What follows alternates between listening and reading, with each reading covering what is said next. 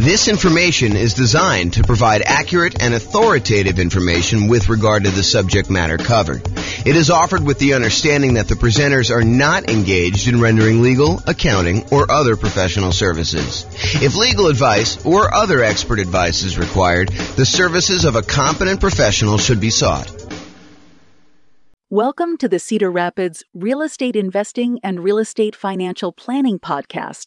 Learn all about investing in real estate in Cedar Rapids, Iowa, with a combination of real estate financial planning and modeling with numbers specific to Cedar Rapids. Plus syndicated, more generalized recordings of live and pre-recorded real estate investing classes. Not all of them specific to Cedar Rapids. Be sure to stay tuned after the podcast for a message from our sponsors. All right. Good evening and welcome, everyone. I'm James Orr. Tonight we're doing an intro to buy and hold real estate deal analysis. That's what the class is we're doing here. So this is based on a class we taught about a year ago. And actually, I think Steve was the basis for a lot of the content in this particular class. It's the same structure that we had when we did that one for how deals differ, except I updated it with the new spreadsheet and did some new things for it. So it's been about a year or so since we did that. I think it was back in like June almost, right? I think that we did it. So that's what you're going to get tonight. Last time we did this, it went over 2 hours. So I'm going to try to go really fast, but if you have questions, do let me know.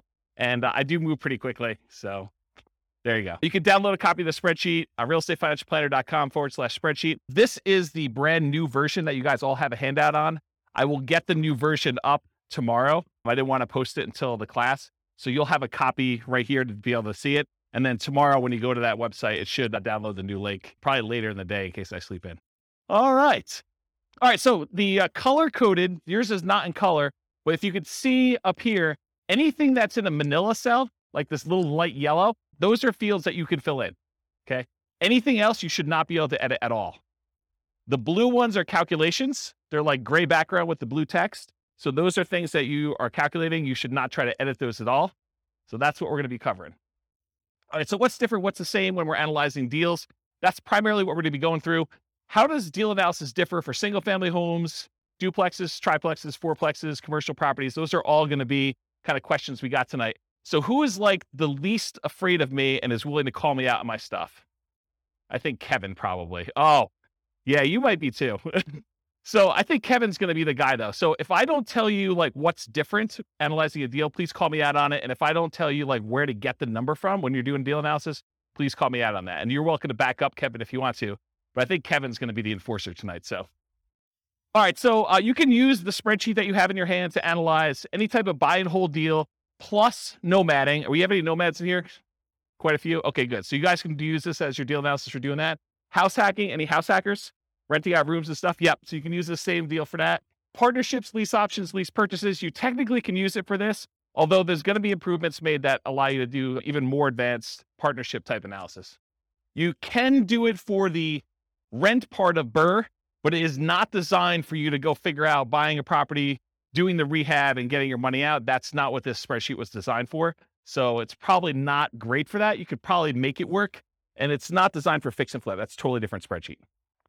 Any questions on that? Back to my old habit of asking if there's questions, just turning around, keeping on going. So call out if you got questions and we'll get you the microphone. And so we're going to cover tonight what deal analysis and how does that change based on the type of property you're analyzing, and then where do you get the values from? That's what Kevin's going to be enforcing. And so I'm going to walk you through each input and do that. So tonight, one of the things I struggle with is, how do you teach an 8-hour class in 2 hours? How do you teach someone how to do everything you need to know for deal analysis in a single 2-hour session? It's really, really hard to do. So what I decided to do is help you with just straight up how the spreadsheet works, what you're going to enter, where you get the numbers from. But what I didn't decide to go into, which we have a 2-hour class on by itself, is what makes a deal for you. So that's more like establishing your buying criteria. Like, how do you determine when you put the numbers in there, should I buy this or not? So there's a 2-hour class on that already. I'll probably reteach it at some point in the future. And then there's like 2-hour classes on like individual fields in the spreadsheet. There's a 2-hour class on how to get rent comps. There's a 2-hour class on insurance. There's, a 2-hour class on PMI. So there's no way I can teach you 2 hours of PMI, 2 hours of insurance, 2 hours of rent comps, 2 hours of, all these different things in one night. So tonight's going to be sort of like how to use a spreadsheet, how to do deal analysis, And then I'm going to ask you at the end to go do deal analysis for yourself. Go do 100 deal analysis examples so that you get good. And then you'll determine, hey, what is a deal in my marketplace for me? Like if I'm looking at 100 properties, what is it going to be that's going to be a good deal? And what's not going to be a good deal? Okay, so that's what's going on there. All right, so follow along in your spreadsheet. And my intention of giving you the big version of the spreadsheet, not just giving you a small one, is for you to take notes right on this. So go ahead and write notes. Anything that you think is important for you, go ahead and do that. The second handout you have is all of the overrides. You're not really going to do anything with this tonight. You might make one note or two, but it's really just for you to know that there's a reference for it. There's a whole separate tab, which I'll show you where it is. Okay. The primary thing you're going to take notes on is that big one. And if you need to turn the other sheet over on the back or make some notes, you can do that too. Okay. So let's go over like what you're looking at so you know what's happening with the spreadsheet. So section 1, everyone see it on theirs? Everyone know we're looking at that big sheet? Section 1's all your inputs. And my intention of making this spreadsheet the way it is simplify the number of inputs you need and don't clutter the spreadsheet with a whole bunch of extraneous data that you don't need, right? But you guys may have seen other spreadsheets, used other spreadsheets, and you may have been like, what number do I look at to determine if this is a deal? Or like, why are all these extra numbers here? Do I ever use those? And until you've used it 100 times and realize, hey, look, I'm only looking at a few numbers on here, it's all extraneous. So what I did is I said, if they're all extraneous, why do we even put them on there? Why don't we just hide them onto like another page of the spreadsheet? And so that's what the intention was. So all of the stuff that's going to be on here tonight is going to be really simplified right here. And then all the stuff you need to make decisions is over here on the right. And if you need to drill down, you have the ability to do that in the other tab, but you don't have to. Does that make sense? Does anyone use the new spreadsheet a bit? Yeah. Is it better for that? Is it like easier to use, kind of like once you get used to it? Yeah. So Andrew says, yep. Okay, so inputs, number 1, that whole section is going to be your inputs. Number 2, that big green button on there, it's not green on your sheet, it's black and white, but the big green button, that's if you take your deal. Once you've got to analyze, if you want to export it right to Real Estate Financial Planner in order to do additional portfolio analysis type stuff on there, it's a one-click export. I got tired of copying stuff from my spreadsheet to the Real Estate Financial Planner software, so I fixed it. I wrote the spreadsheet so that all of the fields line up with a Real Estate Financial Planner. And you can just do one button, it clicks over and copies it to your own account. Okay? The number 3 part is like the professional information of whoever gave you the spreadsheet. I'm going to be licensing out the spreadsheet to other real estate agents and lenders and people in other markets, and they'll be able to put their own information in there for a fee. So right now it's got my contact information on there. And then number 4, it doesn't show up in your sheet, but it's the different tabs on Excel. So if you're in Excel, there's an inputs and dashboard tab. That's this page. And if you click on the overrides, that's going to be that second handout I gave you of 3 pages. That's where all the extra stuff is, in case you didn't know. All right. And by the way, it's been a long time since I've done live classes, and I've not said this a lot. If you have questions, interrupt me, because I'm just going to keep going. Yeah, Rob.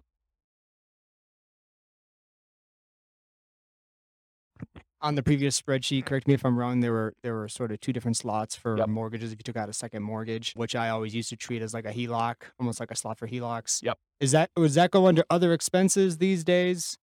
Because I see that the mortgage section has, like you say, been simplified. Yeah, so that's a really good question. And I always felt on the spreadsheet you're referring to that was kind of janky because most people didn't do it right. They didn't actually do their HELOC loan kind of configuration correctly. So I need to do a separate class on how to do it correctly in this. But yes, the really short answer is you can put the payment you have on that second loan as an additional expense, and it will do the majority of the calculations correct, except it's not going to really do any of your return on equity numbers or like return on investment numbers, because if you have no money in the deal because you used a HELOC to do it, it's largely going to be infinite except for whatever you have left in there, right? So there's going to be some weird things about that.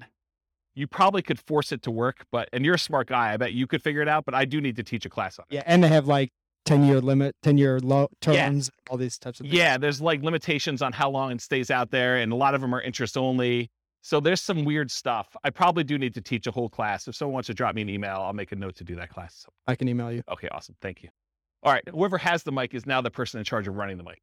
Okay, so that was section 4 for the overrides, which I covered there. And then 5, 6, 7, 8, 9, 10, 11, 12, 13, we're going to cover those on separate slides, but those are all the fields for making decisions. That's all like the output. Once you enter your numbers in section 1, it does all the calculation. It updates all these charts for you.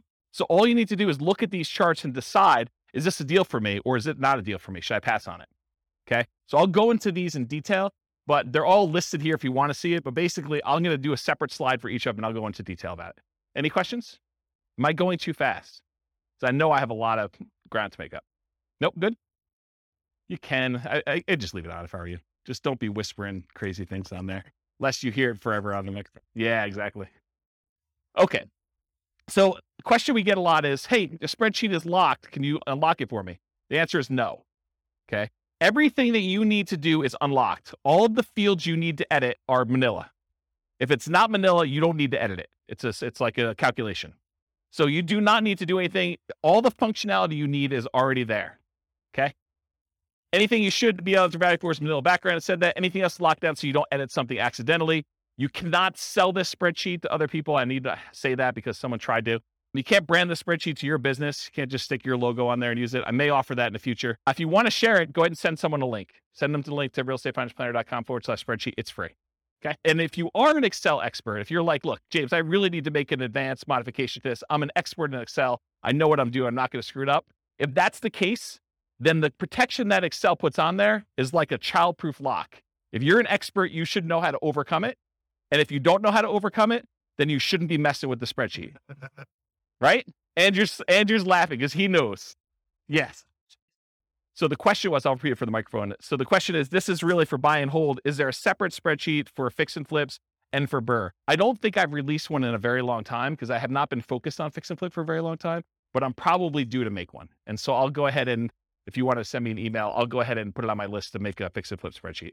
The challenge with fix and flip spreadsheets for a lot of folks is there's really like 3 major ways that people analyze fix and flips, and they're all slightly different. And so I need to be able to make the spreadsheet in a way that you can do all 3. So I'll have to think about exactly how I would structure that. Because I used to, a very long period of time ago, I used to cater to fix and flip people. That was like my niche. And my clients, like I'd like really high-end clients that were buying a whole bunch of fix and flip stuff. And they would all analyze deals slightly differently. And there were like 3 major schools of thought on how they do that. So I'll have to think about how I do it. If anyone has my old client book, I talk about the 3 different ways in the back of that book, if you've ever read that section. Okay. Does that answer your question? Awesome. Thanks. Okay, cool. So if you want to edit it, you need to know how to like do the childproof doorknob. If you don't know, don't be messing around with it. Don't ask me for the password. I'm not going to give it to you. Okay. Optional overrides. So this whole handout you have here, this is an example of all the overrides. This is the section I'm talking about. And really what it is, you click on that overrides tab and you can override anything. So if you've used previous spreadsheets before that had overrides for rent or overrides for sale price or overrides for maintenance or something like that, a lot of the people have been here, have used a spreadsheet before that had some overrides for that. Long gone are the days where you could only override 3 things. You should be able to override everything. And so that is now the case. All these Manila fields are able to edit anything you want for any calculation, and some of the calculations in 2 ways, like before the calculation gets made, or you want to override the results after the calculation is made, you could override that too. The thinking behind this is, and it probably works right now, I just haven't taught the class and haven't made sure, but the thinking eventually will be, this is not only the spreadsheet you will use to analyze deals, it is the spreadsheet you can then use to calculate and keep track of your deal over time. So instead of being able to say, hey, appreciation is going to be 3% a year, or whatever the number is, you'll be able to go back and say, appreciation year 1 was this actual number. Appreciation year 2 was this actual number. My cash flow in this year was this actual number. And then it will update all of the return on investments, return on equity calculations using your real numbers in the spreadsheet. So that was the thinking behind building it this way. So that's what's coming. It probably works right now as it is, but I will be creating additional tools to make it easier to do that and some kind of like additional reporting. Okay. Any questions on that? Okay. So you can override a large number of inputs. You could see intermediate calculations and you could see advanced calculations all on that thing. And if you want to look at what is available, go through and look at those if you want to. Okay. That's what the overrides is. All right. Mess it up. Inevitably, you're going to do some type of calculation. You're going to mess something up. You're going to have a number in there. You'll be like, why are my numbers so weird? Something is off. Download a copy of the spreadsheet and never use the one you download. Make a copy of that every single time so that if you ever need to go back to the original somehow, you can go back to the original. You can also use Control-Z in order to undo what you just did in Excel, or you can do the undo feature in Excel itself. So if you mess up something, Go restart and enter your numbers again from the beginning. If you're going to do another deal analysis, don't always use the one you did in case you made modifications on the overrides tab and you forgot you did that. Start fresh. Okay? And then save your spreadsheet often. All right, good. All right, so now I'm going to walk through all the inputs for you. So there's like categories. There's the purchase inputs. That's that little heading right there. There's the mortgage inputs. There's the income inputs, the annual expenses, and depreciation. I'm starting with purchase inputs. I'm going to go through them one by one, and Kevin's going to call me out if I don't talk about what's different when you're analyzing different types of deals or where to get the number from if you don't know when you're doing deal analysis. Okay? We're in agreement, Kevin? All right, awesome. Give him the mic. You just say, hey, you missed something. I'll do it. He's not going to tell me what it is. Well, maybe he is.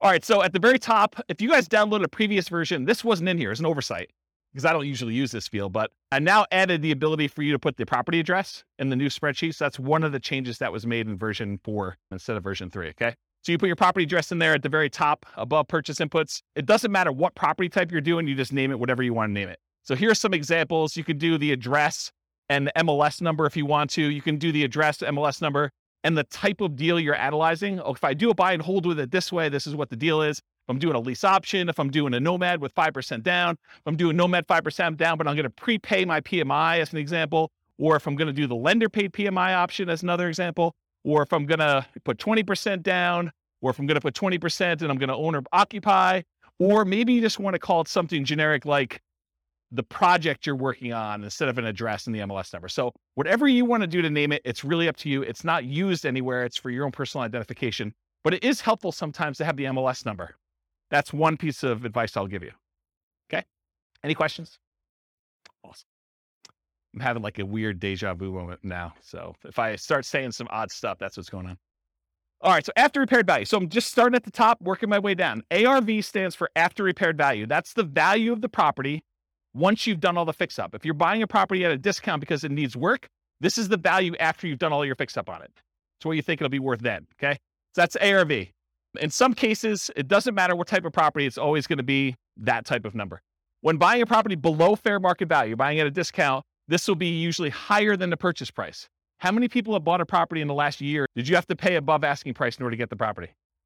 Okay, so in those cases, your ARV may be lower than your purchase price. Okay? And then you'll probably have negative returns for appreciation that year while you're waiting for it to catch up. Okay? So buy it below there, I talked about that. Some hot markets, you'll be buying it for above ARV, I talked about that.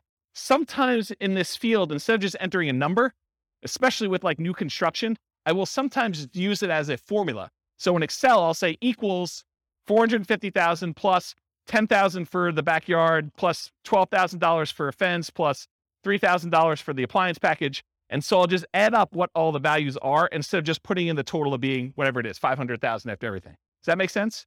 Because then I can go look back and say, why is it so much more than what I thought it was? What did I add in there? And I can look at them all individually. Cool? All right. So purchase price, this is the same regardless of whatever type property you're doing. When buying in the MLS, it's very common to have the purchase price equal the ARV. That is probably the most common situation. However, in our market right now, it's crazy. But, markets go in cycles. And, next year, 5 years from now, we may be able to buy properties at a discount. We may be, a little bit overpriced, and then people are doing stuff and you come in under asking price in order to get your offer accepted. Who knows, right? Everything changes. So right now, though, it's pretty common to be above, but it's pretty typical over a very long period of time for them to be equal. Sometimes I'll even put in as a default that these fields equal each other. So I only have to edit one and it will just automatically update it for me. And that saves me a little bit of time, very little time, but it does save a little bit of time.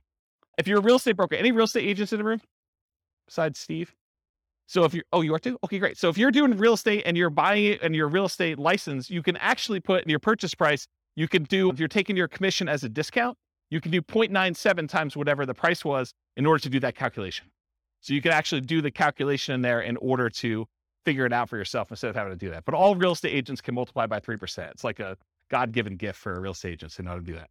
All right. Any questions on that? Sweet. Seller concessions. So a seller concession is when a seller gives you money to help cover some of your closing costs to buy the house. To be 100% clear, you cannot have a seller give you any of your down payment. You always need your down payment, but seller concessions can cover closing costs. They can cover things like buying down the interest rate on your loan. They can cover some prepaids. but they can't actually give you part of your down payment. So if you need 5% down or you need 10% down, you always need that amount. You can't use seller concessions to overcome that. All right, so seller concessions, that's that field right there. You enter in the dollar amount you've negotiated with the seller. You do this at the time of contract. So when you're negotiating the deal, you do it then. You don't usually do it afterward because you don't usually negotiate afterward, with the exception of if you're negotiating as part of an inspection or a appraisal. Sometimes you can negotiate and get the seller to give you seller concessions instead of adjusting the price. You put in the dollar amounts that you negotiated, and then we put in the percent. Why do we put in the percent? Why do we calculate the percent? You'll notice some of these, I do a calculation for percent. A lot of them I don't care. Why is percent important here? Because loans limit how much you can get in seller concessions. They may say you can only have a maximum of 2% in seller concessions on a certain loan type. And so I want to show you what that value is so that you can see if you're over it. You talk to your lender to find out where you get that information from. Often you'd raise your offer price to include seller concessions to rules and some closing costs for the loan. And the reason you might do this is because it can improve your cash-on-cash return on investment. But the idea is, let's say you're trying to buy a $400,000 property. You could go to the seller and say, look, Mr. Seller, I know you've got this property listed for $400,000. I will offer you $405,000, but I need $5,000 back to cover some of my closing costs. So you're voluntarily paying them $405,000, $5,000 above their asking price, but you're asking for that back. So they're netting $400,000, the same amount they originally had on there. Does that make sense? Okay. So you would do that to improve your cash-on-cash return on investment. When you do your deal analysis, do it both ways and see what I mean. Go ahead and do it where you pay $400,000 and that you've got to come out of pocket for $5,000 for your own closing costs, or do it where you offer them $405,000 and you actually have $5,000 in seller concessions, and see how that impacts your returns. See for yourself. Okay. The property must still appraise. You can't say, hey, listen, I'll give you $405,000 and the property's only going to appraise for $400,000, because it doesn't matter. The seller's going to come back to you and say, look, didn't appraise. We were going to try to get you $5,000 in seller concessions. It's not going to go through. We're going to take some of those back. And maybe all of it, maybe more than all of it if it doesn't appraise for $400,000, or it may be partial amount. They may only say, look, it only appraised for $402,000. So I'll give you $2,000 in seller concessions. We'll adjust the price down to $402,000. Okay. This is all part of your negotiation. If you're buying all cash, seller concessions don't matter. Don't bother putting them in there. Don't bother negotiating if you're going to pay cash for a property. Doesn't make any sense. And at least in Colorado, and this may vary in other markets, but at least in Colorado, if you don't use your seller concessions, if you ask for $5,000 and between all of your prepaids and your buying down your interest rate and everything else, if you don't use the full $5,000, the seller gets the difference. So if you don't use it all, you lose it. Not the whole thing, you lose the difference, whatever you're short. So make sure that you're using that whole amount. Okay? Any questions on that? Down payment percentage.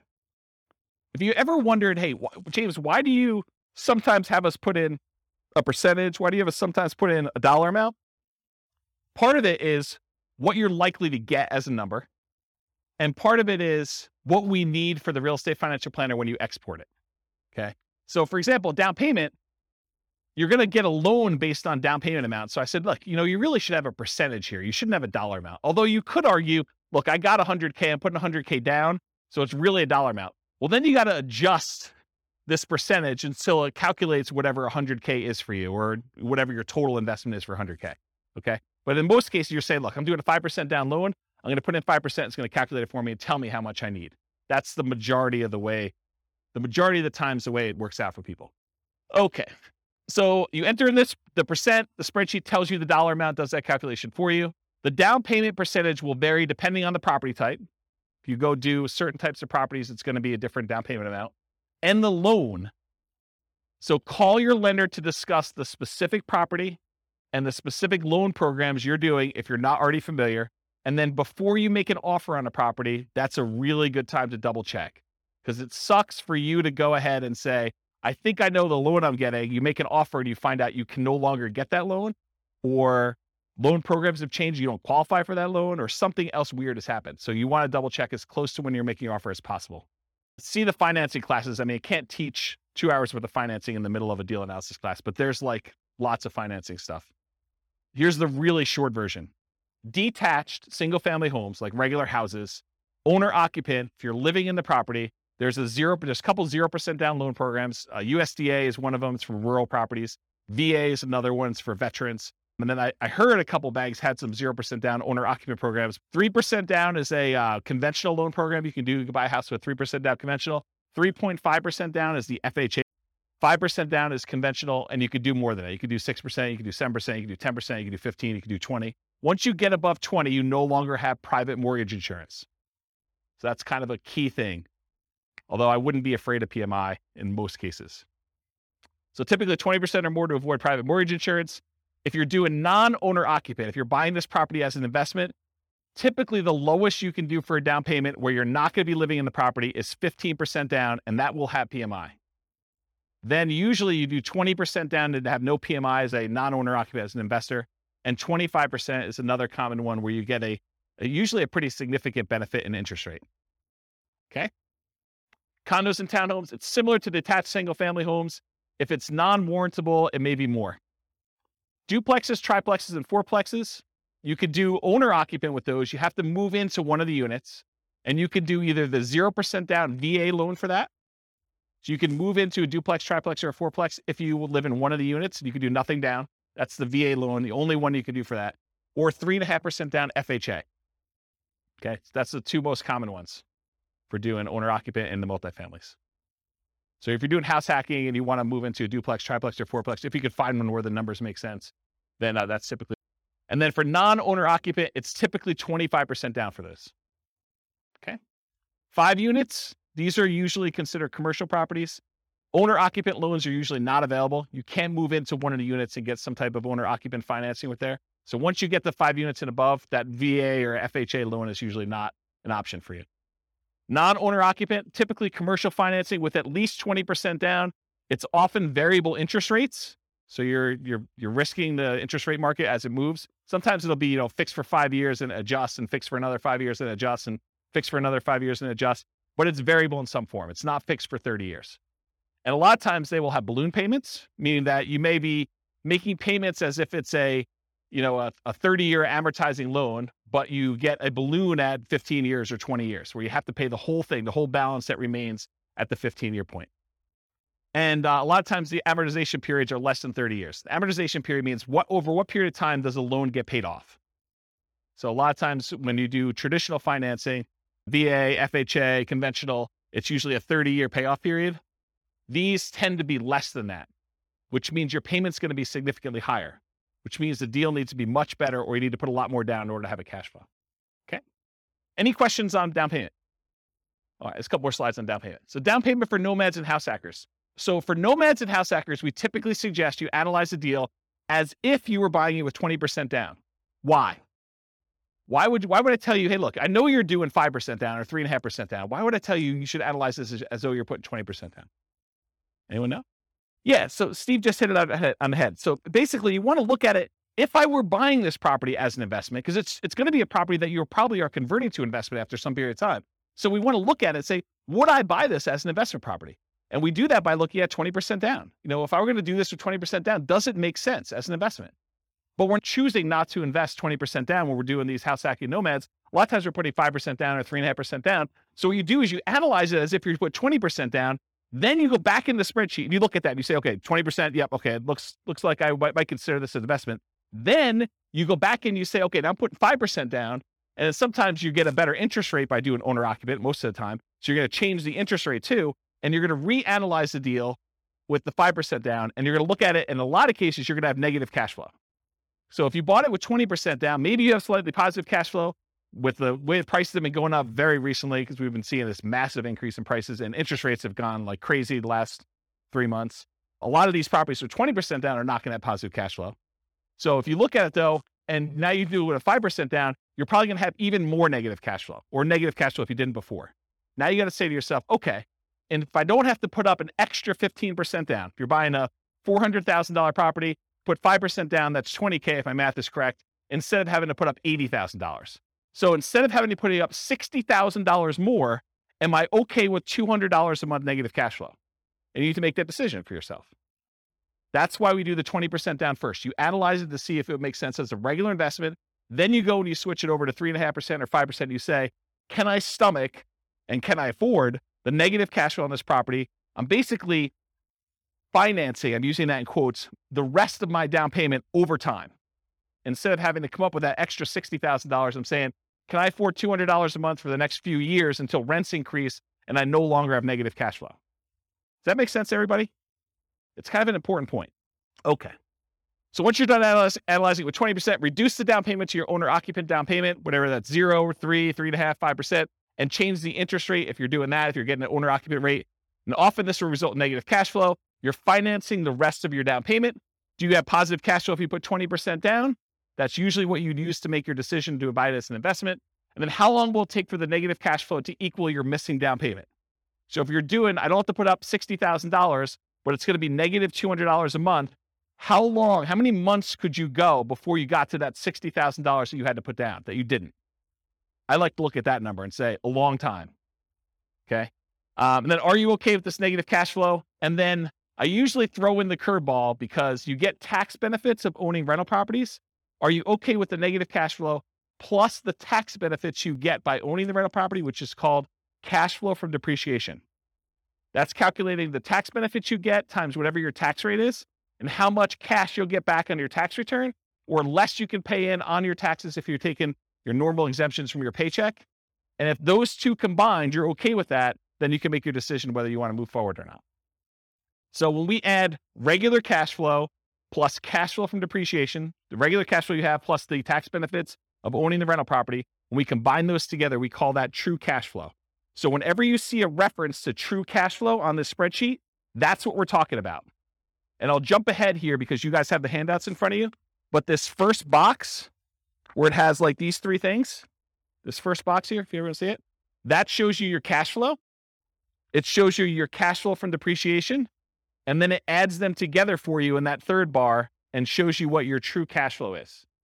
So this is a really easy decision for you to say, this is my cash flow. This is my cash flow from depreciation.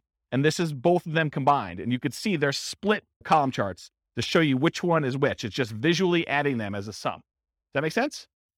Okay. That's why it's done that way. And I talked about this. Okay. Down payments.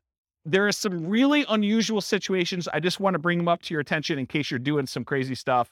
If you're buying property subject to or getting really creative, there is a chance you could have negative down payment percentage where, let's say, the seller overfinanced their property. They took out money in a cash out refinance. And now you're about to buy that property subject to where you're making payments on their existing loan.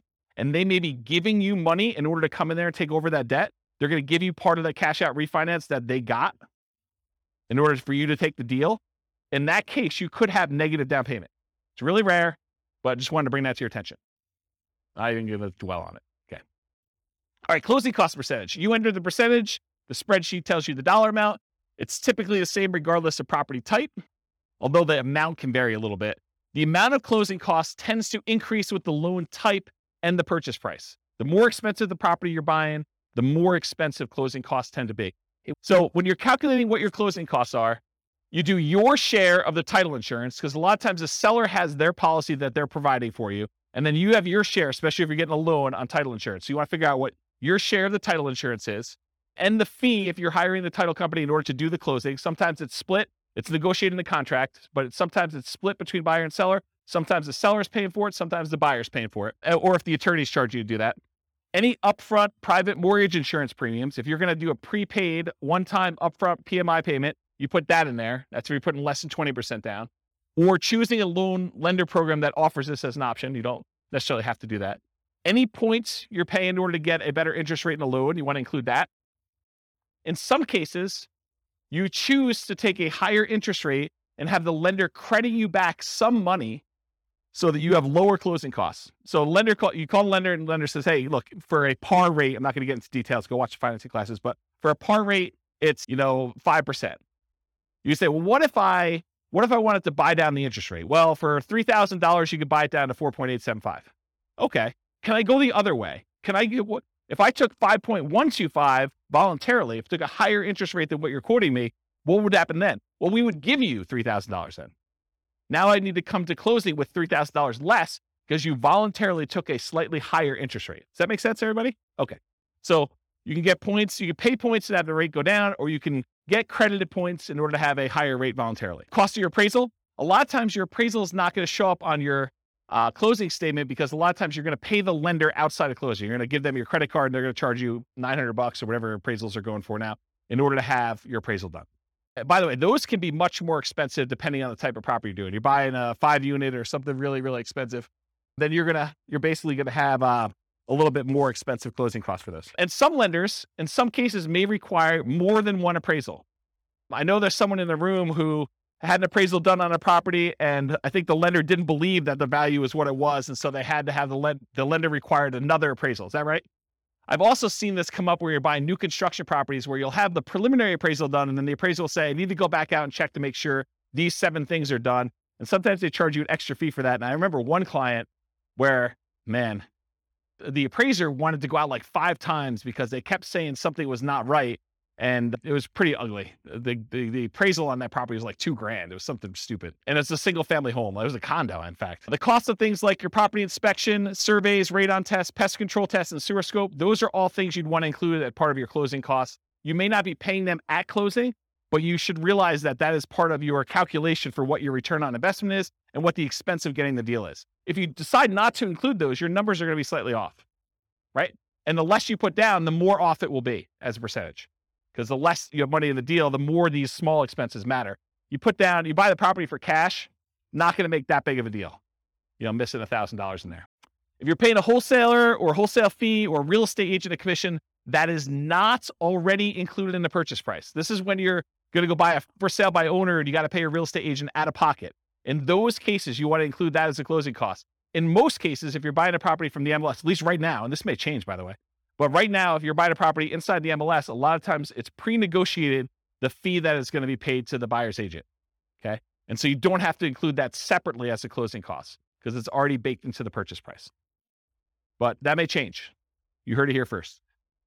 You should not include the seller's share of closing costs in your closing cost numbers, or if your real estate agent is being paid by the seller from the seller's proceeds, which is how it typically is done for most MLS transactions, these are only your closing costs that we're talking about here. Now you know more about closing costs you ever wanted to know about this field, right? You were like, holy crap, did you doing all that stuff in there? Yeah. That's why there should be like a 2-hour class just on this one. Any questions? Is this helpful? Or should we stop and just do Q&A? Okay, good. At least one person likes it. Everyone else voted for Q&A. Just you, Ann. All right. Rent-ready costs. So rent-ready costs are all those expenses you have after you acquire a property that you need to do in order to get a property ready to rent. It's all the stuff the property needs. It's the same regardless of property type, although it varies depending on what property you have. So really, this is like you go and you have your inspection done and the inspector lists, 14 things that need to be done to your property. They're not worth negotiating over with the seller because you really want the deal and you're not going to get nitpicky. Maybe you said to the seller you were not going to, give them a list of things. That goose is on top of that roof. That's crazy. Yeah, this is literally squirrel going on right now for my ADD. There's geese on the roof for those that listen to the recording. Where was I? Rent-ready costs. Oh yeah, so basically your day, Steve. You're buying a property, you basically negotiate with the seller that you're not going to get nitpicky about things. So when you get your inspection report back, there's 14 things that need to be repaired. So you need to do those things in order to have the property get ready for rent. You got to put that money somewhere. You put it in rent-ready costs. You say, look, I got to set aside $2,000 or whatever it is to do this. And I will tell you, if you're always putting zero in here, that's probably wrong because almost every property needs to be at least cleaned. Something needs to be done to that property. So unless you're putting $500 or $1,000 in here, it's probably incorrect. Yeah, at a minimum, you're changing the lock. So some people do their own block changing, but you got to put time in there and, buying the stuff. Yeah, you got to buy locks. Yeah, so there's something in there, right? You're doing that. Although I've seen this, it's scary. I've seen people not change locks on properties. Yeah, you have to call locksmith to get it done. Okay, so that's really what it is. If you have any imminent repairs or immediate things, you put it in there. Cost of materials and labors, others, and your own labor. So not just hiring someone, but your labor to do this. Any upgrades for new construction you're not rolling in. So if you're buying a new construction property and you can't roll in blinds or you're not going to roll in landscaping or backyard fence, this is where you put those numbers. Okay, I said it's highly unusual. An unusual situation. If you're being paid to purchase the property, you could include that fee in rent-ready costs. So if you're thinking about, the subject to example, you could put it in there as another way of doing it. Okay, now let me talk about this weird one. So imagine for a minute, you're analyzing a deal and you're buying a single family home and it's got a tenant in there. And the tenant is someone who's lived in the property for 15 years And the reason they've lived there for 15 years is because the previous landlord always had a soft spot in their heart and they never raised the rent in 15 years. So for a $500,000 house you're buying, you're paying you $600 a month in rent. Okay. And that's problematic, right? So what do you do with that? When you analyze a deal and you put in $600, it doesn't look like a deal. So we're typically not doing deal analysis where you put in $600 a month for rent because it looks like a non-deal. Instead, what we're going to do is we're going to put in what the fair market rent is that you could get if this property was not rented to the $600 a month person. Okay. Then what you're going to do is you're going to say, okay, there's 7 months left on their lease. So I have 7 months of this below market rent that I've got to stomach. So really, let's say rent is $2,000 a month. So really you're $1,400 a month shy for 7 more months before you can turn this property over and get market rent. So what you should do in rent ready costs is you should take $1,400, the amount that you're short, multiply by the number of months left in their lease, because you're not going to renew their lease at $600. They're going to move out at the end. And now you're going to rent the property for fair market value. So you do $1,400 times 7 months, and that gets put into your rent ready costs. Because what you're doing by doing this, you're saying, look, I'm not going to do this below market rent and see my cash on cash there. What I'm going to do is I'm going to say, I'm going to set aside this amount of money, $1,400 times 7 months, and I'm going to have that sitting in a separate account. I'm going to consider it part of my initial investment in order to acquire the property. It's a cost for me to get into this deal. It's a one-time expense that happens because the property is under rented. And you're going to use that because then that becomes part of your denominator when you calculate your return forever, because it was originally an expense that you had when you acquired the deal. Does everyone understand why I did it that way? Okay, so that's what I'm talking about here.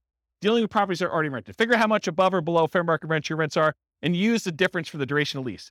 Now, this can happen the other way too. You could find a property where it's being rented for above what you think you can get. They like hit a home run. Someone really wanted that property and they paid $300 more than that. So you could say, hey, look, I got this $300 premium on this property, and you can give yourself that as kind of like a reverse credit. Okay? All right. Any questions on rent ready costs? Sweet. All right. Total invested. So it sums up the amount for your seller concessions, the down payment, the closing costs, and the rent ready costs, and gives you a total amount invested. Some of those are negatives, right? Your seller concessions is a credit to you. So that's what total invested does. It's a calculation for you. You don't need to do it. All right, next section, mortgage. So this is where I am. Following along on the spreadsheet. Go ahead and make notes wherever you want to. I'm on the mortgage section. The mortgage amount is calculated. It's done automatically. It doesn't change based on the type of property. The mortgage amount is automatically calculated for you. It's based on the purchase price and the down payment. Easy. Mortgage interest rate. Where do we get this from? The lender. Do you go to a website and look it up? How many people go to a website to look up what their mortgage rate will be? Yeah, ballpark. That's the problem, though. It's like, what do? You're off by a quarter of a point or an eighth of a point. That's problematic, right? That can oftentimes make the difference whether you're buying it or not. In my opinion, you should call a lender and find out. And this changes daily, and that's the challenge. But, you get in a good relationship with a lender, say, look, I'm looking at some properties today. What are rates doing? And they'll give you your number based on your file that they've already looked at, and your credit score, and what you've got going on. So let's kind of give you a change. So easy enough, just email them, and they'll tell you what's going on there. It will vary depending on the type of property. If you're buying a five unit or more, if you're buying a duplex, you're buying a single family home or a condo that's not warrantable or something like that. Your credit score, so you need to call your lender and get qualified. The loan type, if you're doing FHA or VA or conventional or whatever it is, and whether you're an owner occupant or an investor. So whether you're going to live in the property or you're going to buy it and not move in, that can affect your rate. You can do this, but the spreadsheet's not well suited for modeling changes in variable rate loans. So you could go in there and say, I'm buying this property and it can become variable in year 4 and it could be within this range, and just rerun it a whole bunch of times and have it be formulaic, but I don't recommend it. If anything, go ahead and put in like your worst case to see how it would perform if you had to. Or better yet, don't get variable rate loans. That's probably the best answer. All right, so I think I talked about that. Any questions on mortgage interest rate? You haven't called me out at all. Am I doing that good, or are you just like sleeping? Okay, good. That's good enough. Loan term. So this is based on the loan you choose and can vary significantly. The overwhelming majority of the loans you're probably going to get if you're doing buy and holds with conventional financing, house hacking, or nomading is probably going to be a 30-year fixed rate loan. Okay, those are the loans we usually recommend. So in most cases, it's going to be 360 months for this field. If you're doing a 15-year loan, it's 180 months. You can use the formula here and say 12 times whatever number of years you're doing, but for most of you, it's going to be 360. You're just never going to adjust it. And it might be difficult to find 30-year financing for 5+ units, which we talked about before. but you're not going to be able to go ahead and get 30-year financing for buying like, a 12-unit apartment building. It's really, really hard to do. Any questions on this? All right, private mortgage insurance. There's a whole 2-hour class on this, so I'm going to give you the really short version. It's not usually used for 5+ units, any type of commercial buildings, because in those cases, you're usually putting at least 20% down. A lot of times even more than that. It's used when you put less than 20% down on a property. There's an entire class on it. Call your lender for your exact number. You can't go look online and say, what's my PMI going to be? Because it actually depends on how many people are on the loan, what your credit scores are, loan to value, type of property. There's a whole bunch of things that go into it, and which company they're using. Certain lenders are required to use one company or pick from 3, and other lenders may be using totally different ones. And so you're not, honestly, when you're shopping for a lender, one of the things you've got to include in that, especially if you're doing Nomad and you're only putting 5% down, is what the PMI is from that particular lender and how that works in your favor or against you. Okay. So enter in the percentage of the original loan balance for this, or guess and check until it matches the dollar amount. So this is one of those fields where I think you're probably going to get a dollar amount, but the real estate financial planner wants it as a percentage, because in case you change the number on the property and you make copies of it and you're buying it as a template in the future, there's reasons we use it as a percentage there. But a lot of times the lender's going to tell you your PMI payment is $114.86 a month. So what you'll want to do is you'll want to go ahead and adjust the percentage until it equals that, whatever I said, $114.86 a month. Okay, so you'll want to guess and check using this percent until you get there. I would, in a dream world, I would give you that number and you can put it as a dollar amount, because that's probably the way you do it. And as I say this, I think maybe I should change it. But the reason why it's done that way is when you copy this to the real estate financial planner account, you're saying, I want to buy this property every year or whenever I can for the next 5 or 10 years. We use it as a percentage of the value, because if you kept it as a dollar, it would always be low. So I don't know, to be determined. If you guys keep using it and you want to complain, go ahead and email me and maybe I'll change it. Any questions on PMI? Yeah. You said earlier you wouldn't be afraid of PMI. Can you just No. expand on that for me? Yeah, so that's great. So PMI is very similar to that discussion I had where I said, look, you're not putting 15% extra down, so you don't have to put up that $60,000 more. PMI is just another expense, so you don't have to put up that $60,000. So if PMI is $100 a month and you're negative $100 a month in cash flow, now you say it's $200 because it actually includes it in the cash flow calculation for you already. PMI is just part of that expense of being able to not have to come up with an additional $60,000. So you look at your numbers and you say, is this still a good investment for me overall? And am I willing to pay the PMI or not? And you just make a decision, right? If you're trying to acquire a property a year, you're trying to do like, dollar cost averaging or dollar value averaging, depending on how you look at it, for real estate instead of stocks, and you're doing Nomad, you're buying a property every year and you're moving in, you keep doing that, then PMI is an expense of being able to do that, because you don't have to come up with a full 20% down. If you can come up with a 20% down, maybe you don't even move in, right? You just kind of buy properties. But if you're doing 5% and you're kind of conserving your down payments, this is a way to do it, provided you have enough income to support that as you continue to acquire them. Make sense? Yeah. Yeah, it drops off after a period of time for a lot of loans. FHA, not. Yeah, so Nick in the back is saying, with the rapid appreciation we've had, it drops off pretty quick. And yes, that's true, but we don't always live in really highly appreciating markets, right? Like we could see like whatever we've seen, 9% a year for the next 3 years, and then we could see some negative appreciation. We could see property values decline because we just gained 27% or 30% or whatever we did compounded. Maybe we're going to give a little back. Don't be afraid of that, right? When you're buying, you're doing like dollar cost averaging or dollar value averaging. If you're familiar with that concept in stocks, you're putting a certain amount of money or you're buying a certain amount of stock, and you're doing that every year so that when the market's up, you sometimes buy. Oh no, it's not plugged in. Oh, so I was saying when you're dollar cost averaging, dollar value averaging, you're doing the stocks, when the stock market is up, you buy fewer shares for the same dollar amount you're invested. When the real estate market is up, you're buying one house, you're buying because it's the smallest unit you can do. But when the market's down, you're getting a better deal. So when the market is up, you're buying properties, you're kind of like riding the wave for all the ones you own, but the ones you're buying are a little bit more expensive. When the market's going down, yeah, you're losing value on these temporarily, but you're buying slightly better deals on the ones that are down here. Okay, so that's how I look at it, if you're thinking about it that way. Okay. All right, so the next field is, when do you drop private mortgage insurance at what loan to value? And so, as Nick said, a lot of lenders say once you get to 80% loan to value, they will drop the PMI payment off. So you can put in at what percentage your lender tells you here. Some lenders will tell you it's 78%. Some will tell you 80%, whatever it is they tell you. It's usually 78 or 80, depending on who it is that's telling you that. Sometimes they don't know, but put it in there around there. And so usually when your property value then gets to the point where you have 20% of equity, you're 80% loan to value, then your PMI payment can go away if you ask the lender, look, my property value is this. Can I have my PMI removed? Anyone have their PMI removed? What were you told? 80%, 78? Did it matter? It was like 20%, 27% equity. Okay, so what he was told was, for the recording, that if he just kept making his payments, when it got to 78%, naturally it would automatically drop off. Or if he paid for an appraisal and the appraisal showed that there was 20% equity, 80% loan to value, then it would drop off then. So you could pay a fee in order to have it go away. Is that what you guys were told too? Yours different? Okay. We had one who couldn't remember and the other one said, yes, that was true. Well, you're like me. You're too young to be losing your memory like that.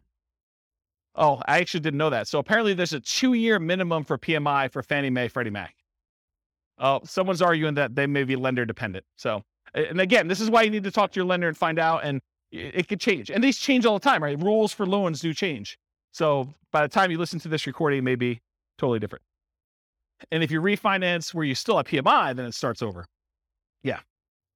All right, so often use 80% here. If your loan does not automatically drop PMI off once your loan hits a specific loan to value, for example, FHA loans do not automatically drop off.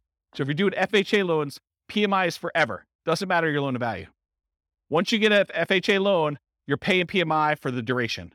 It's one of the bad things about doing FHA. One of the good things is you can buy duplexes, triplexes, and fourplexes with 3.5% down. And the interest rate's not that bad. But you're never getting rid of that PMI. You just should calculate it in as part of your payment and figure out what that looks like. Okay? Most conventional loans, though, it drops off at some point. In the event that it is an FHA loan, though, use 0. Okay? All right. Income. Should be easy. Monthly rent. Use the fair market rent you'd expect you can get from the property. I have a whole class on how to determine fair market rent. I can't teach a 2-hour class on that right now. I use rent-ready costs to adjust for current rents that are not fair market. Remember, this is that example of someone really had a soft spot in their heart and they were getting $600 a month for a $2,000 a month property. This is where you'd still use the $2,000 here, but you'd make the adjustment in rent-ready costs in order to do that. You could total monthly rents for all units. So if you're buying a 5-plex, you could put down equals and then put the 5 different rents you're getting, or do, I've got buy the 20 unit and then 10 of the units are 1-bedrooms and I'm getting $795 for those. And, I've got 5 2-bedrooms and I'm getting $895 for those. And I've got 5 3-bedrooms and I'm getting whatever I just said there, plus a couple $100 for those. You can go ahead and do a formula in order to calculate it. That way, when you go look back, instead of just having one number and being like, what is that made up of? What was I using for those? Now you can see this number of units times this rate, plus this number of units times this rate, plus this number of units times this rate, if you're going to break it out that way. Does that make sense? Okay. Well, what was the question? I don't want to use quotations to hold. Yeah. If you don't know how to do formulas in Excel, go look it up. I'm not going to teach that tonight, but yes, there's rules about that. Andrew, you have a question? You want to get the mic? Yes. You're renovating a place and it's going to take a month or 2 to get it ready. Yeah. Does that mean the loss of rent, you should not be considered loss of rent, but also goes back into rent-ready costs? Yeah, so that's a weird one. It's like a personal preference in some ways. I think probably the best practice there is to put in your personal costs or holding costs for a month or 2 to do it, but not a loss of rent. That's how I would probably look at it. It feels like it's a decreased rent, similar to the fair market rent versus the other one. You still got fair market rent, you're just not earning it for a month or 2 because it's a discounted rent because you're renovating. Yeah. Maybe. I would personally, I just put in what my holding costs were as like a expense because your rent was 0. Right. So 0 minus whatever your expenses are is going to be what your holding costs are for that period. So when I said you were getting $600, that's the same calculation, right? Because I guess you had personal expenses. So I'm thinking about the graph about the return in dollars for year 1, because there you're assuming you do get the full rental minus the vacancy. So I was sort of saying, well, that's what you don't get. Yeah. Okay. That's interesting. I'm also deeply about when the start of year 1 is, whether it's the day after you purchase or when it's rent ready. And I think it needs to be the day after your purchase. I agree with that. I think it's the day you purchase in case you have a 6-month period. This is sort of like BRRRR, right? This is the problem with the BRRRR property. and why the spreadsheet was not specifically designed for that, because that's what it is. You're talking about a BRRRR property. We have 3 months of holding costs while you do rehab, and then you're going to refi or you're going to keep the property and do it that way. So yeah, I'd want to think about that a little more. My gut tells me you put your holding costs in there, but you're saying... My feeling is that we should start like year 1 on the day after purchase, and then anything that's inaccurate after that, whether it's fair market rent that's off because of the old lady thing, whether it's loss of rent for another reason or because it takes you a while to spend the rent ready costs, it doesn't matter. Put that all in the investment on day 0. Yeah. Yeah, that's a good question. Good point. Yeah, see, I'm glad you did. Glad you came here tonight. That's awesome. All right, so I talked about that total for all the units. Bill back for utilities and parts of HOA. So if you got a triplex and you have one central water line coming in, you're going to bill that back. Make sure you include that in here and stuff like that too. In our market, it's customary for the landlord to pay the HOA fee. That's customary in our marketplace. This may differ in other markets. In other markets, you may be able to pass it on. However, if part of the HOA is a utility or a benefit to the tenant, we may bill back. For example, garbage. In some of my neighborhoods, garbage is lumped in with the HOA. And so sometimes we'll break that out and say, hey, look, you have a garbage utilities fee. It's whatever it is, $25 a month. I have no idea what garbage is. $45 a month, whatever the numbers are. And so you can bill that back separately and pull it out of the HOA if you're thinking about it that way. In some HOAs, there's like basic cables included or non-potable water fee. And so you could break some of those out. It's going to be hard for you to break out everything for the HOA. But some of them, I think you can rationally make a good case for doing that. All right, any questions on monthly rent? Monthly rent for nomads typically assume, and this is incorrect. I'm going to tell you something that's wrong, so pay attention.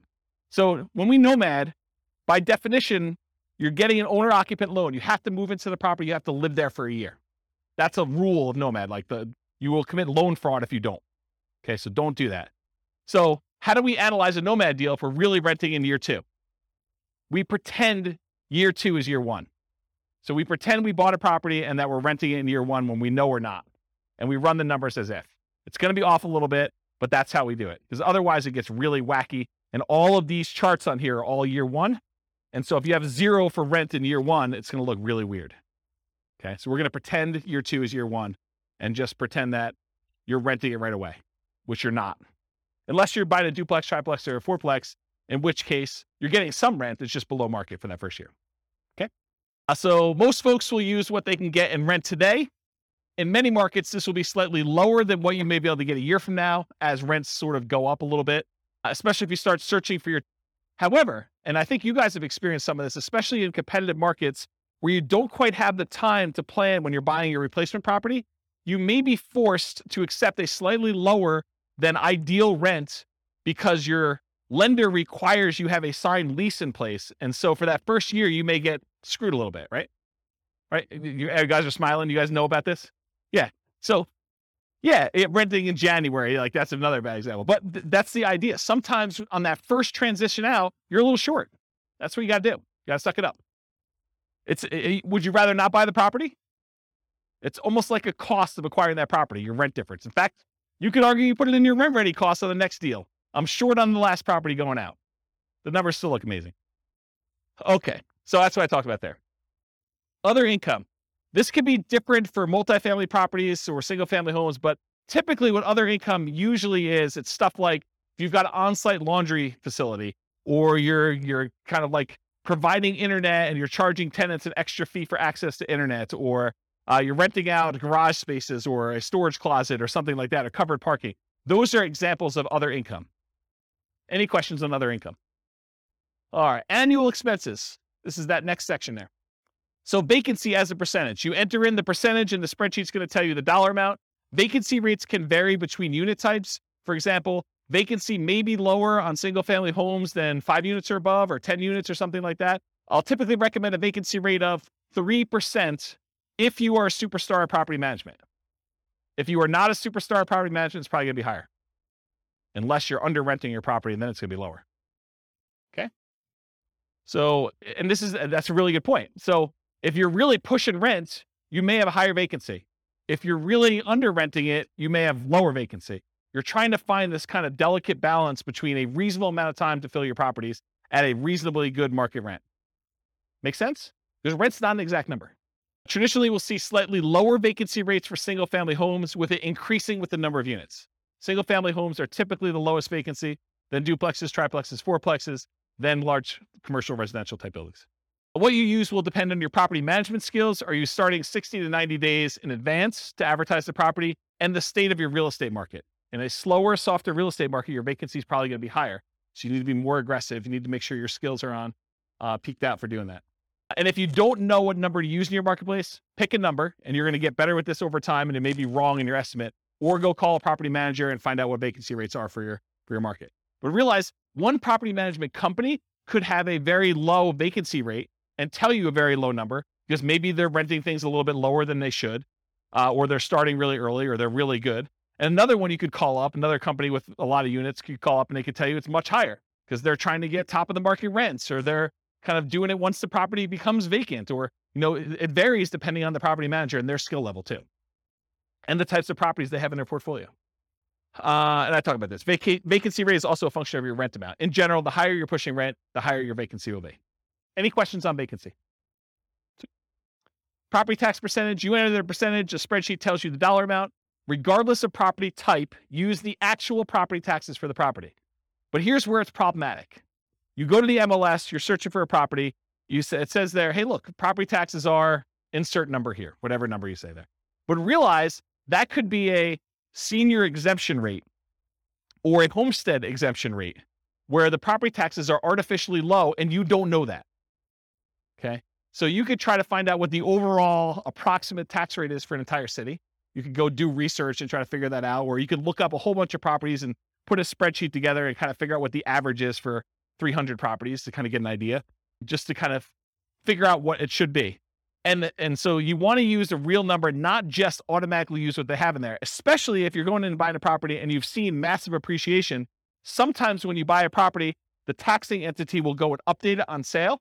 Sometimes they will always wait to every other year that they do the tax updates or whatever they're doing. So it depends on the market and how they do that calculation. But you could be at the tail end of an 18% appreciation run over those last 2 years, and property taxes could be 20% higher than what you thought they were going to be. So something to think about. Also, with new construction, you can't go look up what the value of the vacant land was and what they're being taxed at, because that's not like real life. You may have a period of time where you have a really low tax rate when you buy a brand new property, but in most cases, they update that pretty quickly. And it's going to be based on whatever usually the builder will give you an estimate. We're estimating property taxes are going to be about whatever it is, 1% or 2% of the property value. Okay. Talked about that. Any other questions? Yeah. Yes. Metro taxes would be included in here because metro taxes are typically included as part of the property taxes in many cases. Yeah. And if in your market, because not everyone's listening from locally, if in your market they're not, they're done separately, you can combine them and put them in here. Good point though, Nick. Yep. Any other questions? Cool. Property insurance. You enter this amount and the spreadsheet tells you the percentage because you're often quoted this number from your insurance agent. So you call up your insurance agent, you say, look, I'm thinking about buying a $400,000 single family home. What would insurance approximately be on that? And maybe give them an actual property and get the coverage you want and give them your credit score so it's quoted to you, because those all have an impact. It's a 2-hour class on property insurance. But basically, if you go in there and you find out what that is, and then you adjust it a little bit based on it's a little bit more expensive property, it's a little bit less expensive property, then when you're ready to make an offer on something, go firm this number up with your insurance agent. But don't go harass your insurance agent doing an insurance quote, a full workup quote on every property you're analyzing. That's just dumb. Okay. Just use a really rough estimate. You can go firm it up and verify your assumptions once you get more serious. Insurance can be less. Oh, this is really important stuff. Okay. So your insurance can be less for condos and townhomes than for single family homes, because a lot of times the insurance policy you're buying is covering your risk, what the insurance company will need to replace if you have a claim. And in a lot of cases with condos and townhomes, the HOA covers studs out or the exterior of the building. And so part of your HOA fee is for the HOA to cover all that exterior maintenance, and if there's hail damage on the roof or if there's damage to the sides. And so you're not paying for insurance to cover those things here. You're paying for it in your HOA. Okay. So in this case, your insurance may be lower for condos and townhomes which will help offset a lot of times those higher HOAs. So when you think about, you're analyzing a deal and you're thinking to yourself, hey, I've got this deal I'm analyzing, but the HOA is killing the deal. Well, maybe, but in a lot of cases, part of that HOA is really maintenance on your property or insurance on your property. And so you'll usually give up a little bit, like lower your number slightly for maintenance and lower your number slightly for insurance because the HOA is covering some of those. And you can use, I'm going to reference the capital expense and the maintenance and the capital expense spreadsheet a little bit here, but you could do those spreadsheets and figure out what you're paying and figure out what the insurance company is paying and then kind of make the adjustments there so that it's a little bit fairer comparison. Does that make sense? Anyone lost by what I just said? Because that's kind of an important point. It's honestly one of the reasons this class exists. Because I think this is what Steve was getting at when he was buy duplexes. Yeah, I mean, duplexes, sometimes you have less maintenance with a duplex if everything is sort of independent and you have one shared roof. But sometimes duplexes are even more expensive. You have a shared entryway and you've got to be responsible for maintaining that. And so it really depends on the property. It's not just automatically X is better than Y. I don't know, that's how I would say it. Okay, let me make sure I covered all this. Insurance can be less. Talked about that. It's coming to HOA for condos. Be responsible for the exterior. Often buyers responsible for studs in. We talked about that. Still need to verify with the HOA. So you want to check with them to make sure.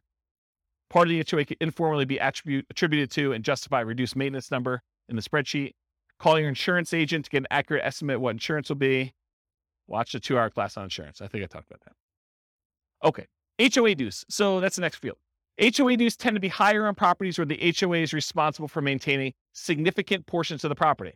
If the HOA is really just sort of a compliance arm, their HOA fees tend to be really low. If your HOA covers exterior maintenance and roofs and a golf course and a pool and everything else, expect your HOA to be much higher, okay? You're less likely to have HOA dues as the number of units increases, most likely to have with a condo or townhome, more likely with single-family home, less likely with duplexes, triplexes, and fourplexes, and least likely with 5+ units. Although there's exceptions to that, but I think that's a general rule of thumb that you're less likely to see HOAs the more units you go.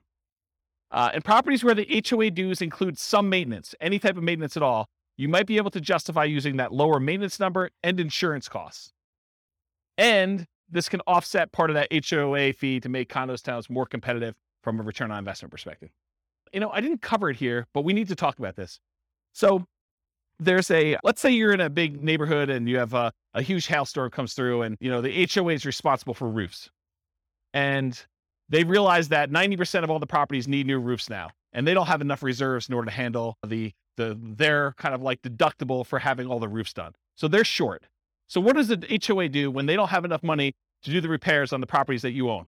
They do what's called a special assessment. So they come to you and they say, look, we're short and we need to have a certain amount of reserves. So we're going to go ahead and say, each of you needs to cough up $1,000 per unit to cover your share of the deductible to have these roofs done because we didn't expect a hailstorm to do all these roofs at one time.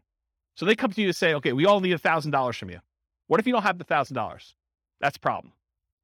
But you can buy insurance to cover that deductible.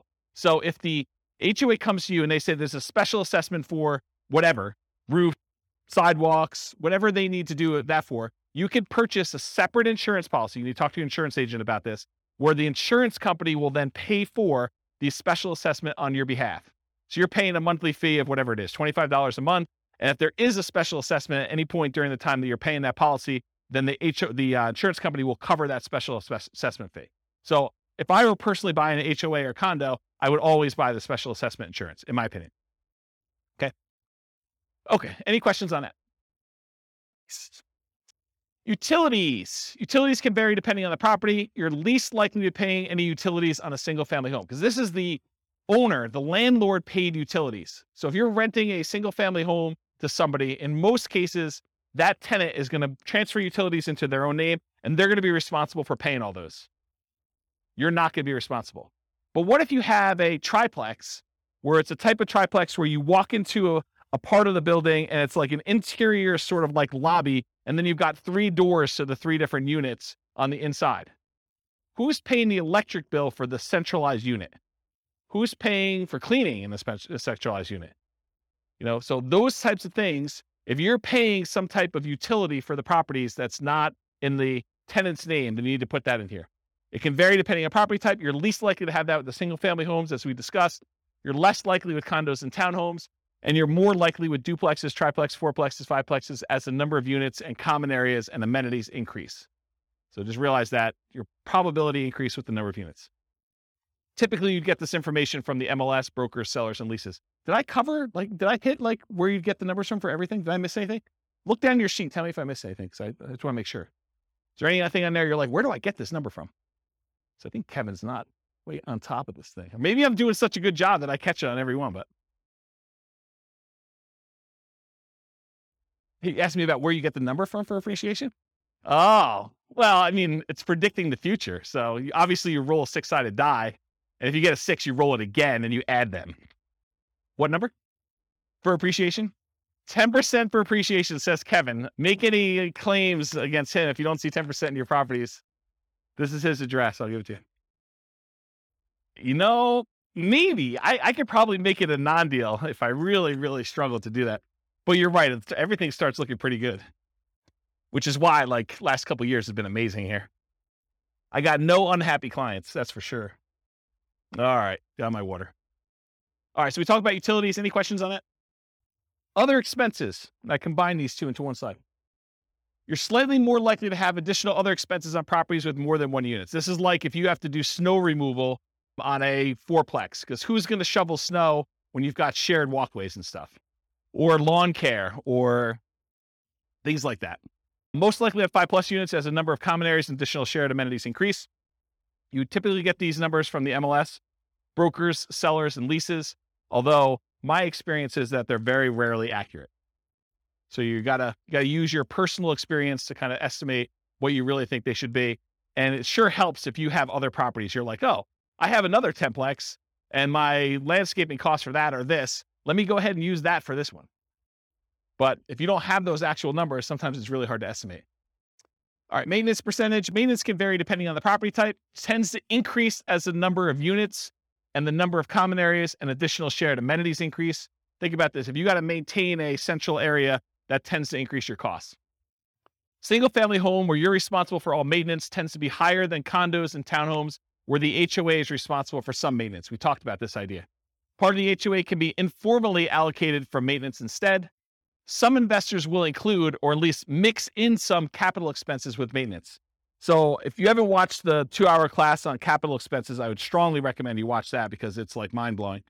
But the idea is that some things some people consider to be capital expenses are probably maintenance, and some things some people consider to be maintenance are probably really capital expenses. And so you try to figure out where the blend is for what percentage you use here, what percentage you use for CapEx. Just between the two of them, you need to cover everything. Think of it that way. So in that class on CapEx, I have a basic spreadsheet and advanced spreadsheet. I'll show you those, I think, on the next slide. And then keep track of your maintenance and capital expense numbers over time to get a better feel for your own numbers. And as we see periods of massive inflation, what should you expect to see with maintenance and capital expense costs? To go up, right? A lot. You were thinking they were going to go up 3% a year, and now we saw whatever inflation was, 9% or 8%, whatever number they're quoting you, then realize you're going to see a pretty big uptick in that. All right, so advanced for condos and townhomes where some maintenance is handled by the HOA, estimate the portion responsible in the HOA fee and then subtract that from what it should be to do your reduced percentage. So you go do the calculation to find out, the HOA is responsible for A, B, and C. That usually costs X dollars per year. And my maintenance number is $3,000 per year. I can subtract the number that the HOA is responsible for. So I really only need to do this dollar amount, which is this percentage. So do that math for yourself. CapEx, same type of idea. They can vary depending on property type, similar to maintenance, except these are less frequent, often larger expenses. One of them I quote as a percentage of gross rent. That's maintenance. The other one I quote in dollars per month. Or this is annual, actually, so dollars per year. All right, these are examples of the two spreadsheets in that CapEx class. I really recommend you go watch those. This is the basic one. The basic one, you put in the cost in today's dollars of all these different things that you're going to do, how frequently and number of years that you replace them, and then it will take an inflation rate into effect and tell you this is what it will cost this number of years in the future. So this is what my yearly cost is that I need to save. This is how much I need to save each month. So it tells you how much you need to save for the year's costs and how much you need to save for the month's costs in order to have all these things covered with inflation this number of years out for one use. So that does the basic one. The advanced one is more complicated because it does the cost in today's dollars, the frequency, and then you can put in how old the thing is today. So you may only have, instead of 10 years for an air conditioner, you may be 5 years in. So you really only have 5 years to save up to replace an AC. So that'll take that into account, and it'll adjust all the different years for all the different units. And then it also takes into account if you're putting money aside, what you're earning on that money in some type of savings account, and if you're increasing the amount you're saving each year with inflation or some other number. So the advanced one does a whole bunch of calculations. It's almost like cash flow planning for CapEx, and it shows you your account balance over time and sees if you ever go below zero, and shows you when they all happen and how big order of magnitude they are, like how large the expenses are. And it sums up all of them in this bottom one. So the advanced one is for someone who's like, yeah, I really, really want to know and have understanding of CapEx. The basic one should get you close. Okay. Management does not tend to vary based on property type, although with some properties, especially larger multifamilies, you may be hit with your property manager minimums, which would make your percentage higher than you would have estimated. For example, if you're renting, you've got like a 20 unit and there's a whole bunch of like 1-bedroom units in there, like studio or efficiency apartments in there. And, they're renting for $550 a month and your property manager's minimum is $600 a month. You may be hitting the minimum with all those. So just realize that. You get this number from your property manager. And if your quoted property management fee is about 10%, you should probably expect it to be a little higher than that with all the extra fees they add on. So it's probably going to be 11 or 12. So if they tell you it's 10, it's probably going to be a little higher than 10. It's very rare, in my opinion and experience, that the property management number that they quote you is the actual expense you pay to them. Okay? Any questions on this? Yeah, Andrew, you want to? Are you counting like the first month's rent as part when that happens as part of that, or is that a separate?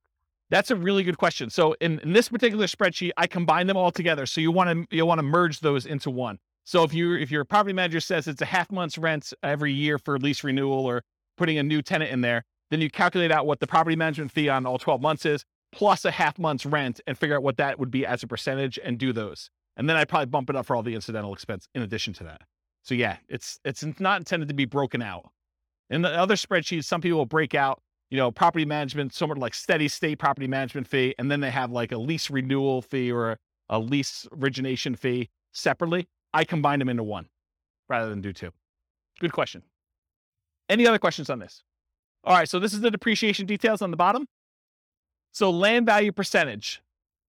So what percentage of the property price was the value of the land when you bought it? If you're buying a condo or just a condo, usually they don't have any land value. If you're buying a townhome, a lot of times they will have land value.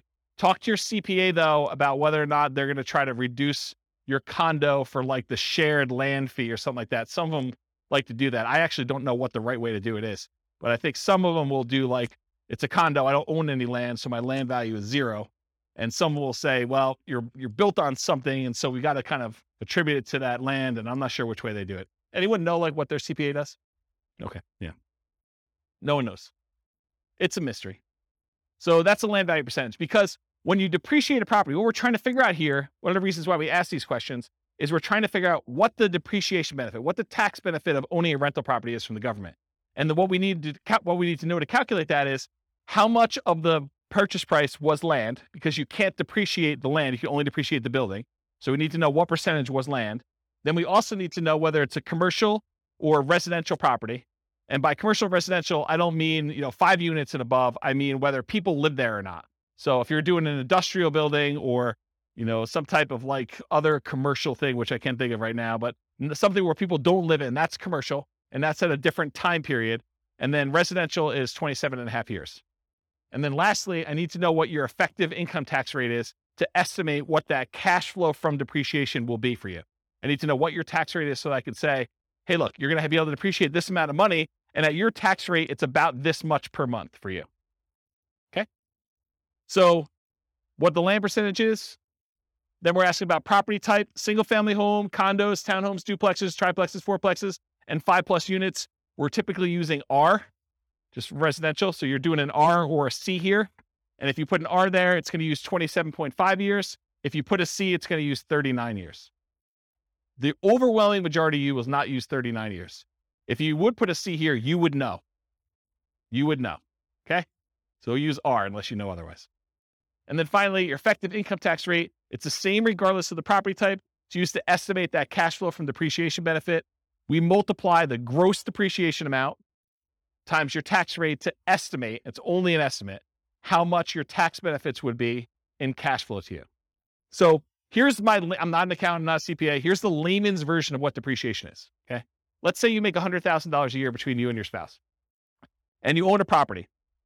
And after you take out the value of the land, the building itself divided by 27 and a half years is $10,000, okay? So after you take out the value of the land, you take the value of the building, you divide by 27 and a half years, and that equals $10,000.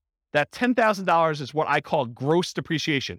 You're not going to hear your accountant or your CPA talk to you about calling it gross depreciation. That's like a real estate investor, James kind of term, okay? So gross depreciation is $10,000. So what it really means on your tax return, again, layman's, go talk to your CPA about actual details. Instead of having to pay taxes on $100,000 now you only have to pay taxes on $100,000 minus the $10,000 in depreciation. So you're really paying taxes on $90,000. So if you think about it, the $10,000 that you got in gross depreciation, if you multiply that by whatever your tax rate is, that tells you how much you did not have to pay in taxes. So $10,000 times 20% effective tax rate says about $2,000 a year is what you're actually not having to pay in taxes by owning that rental. Does that make sense? Okay. Yes, it is only for rental properties. So if you are renting out part of the property you're living in, I believe you could take some depreciation, but not the full amount. Good for house hackers. Yep. Once you convert your property from an owner-occupant as a nomad, which you can't take depreciation for, in year 2, you can start taking depreciation. Okay? If you don't qualify, if you're like a high income earner and you don't qualify to take depreciation, go ahead and put 0 here, and it will actually remove depreciation benefit from there. If you think, hey, look, I make too much and I don't want to see it, or I make too much and I'm never going below this income, then you can go ahead and use 0. But technically, depreciation rolls over and you can take it later, is my understanding. Again, I'm not a tax guy. Okay. All right. No other questions on this? And this is only an estimate for depreciation. It'll be a slightly different calculation for you on your taxes. All right. Defaults and overrides. So we're done with that input section for taking your notes. Now I'm moving on to this thing, but there's not a lot for you to look at. So I'm going to run through a couple ones on here that you may want to modify, the more common ones for you to modify. You can modify whatever you want. You could see all the ones that are kind of like filled in shaded squares. Those are all manila colored. You can edit all those. All right. However, these are the most common that you'll want to override, in my opinion. Appreciation rate. Kevin thinks properties are going up 10% a year.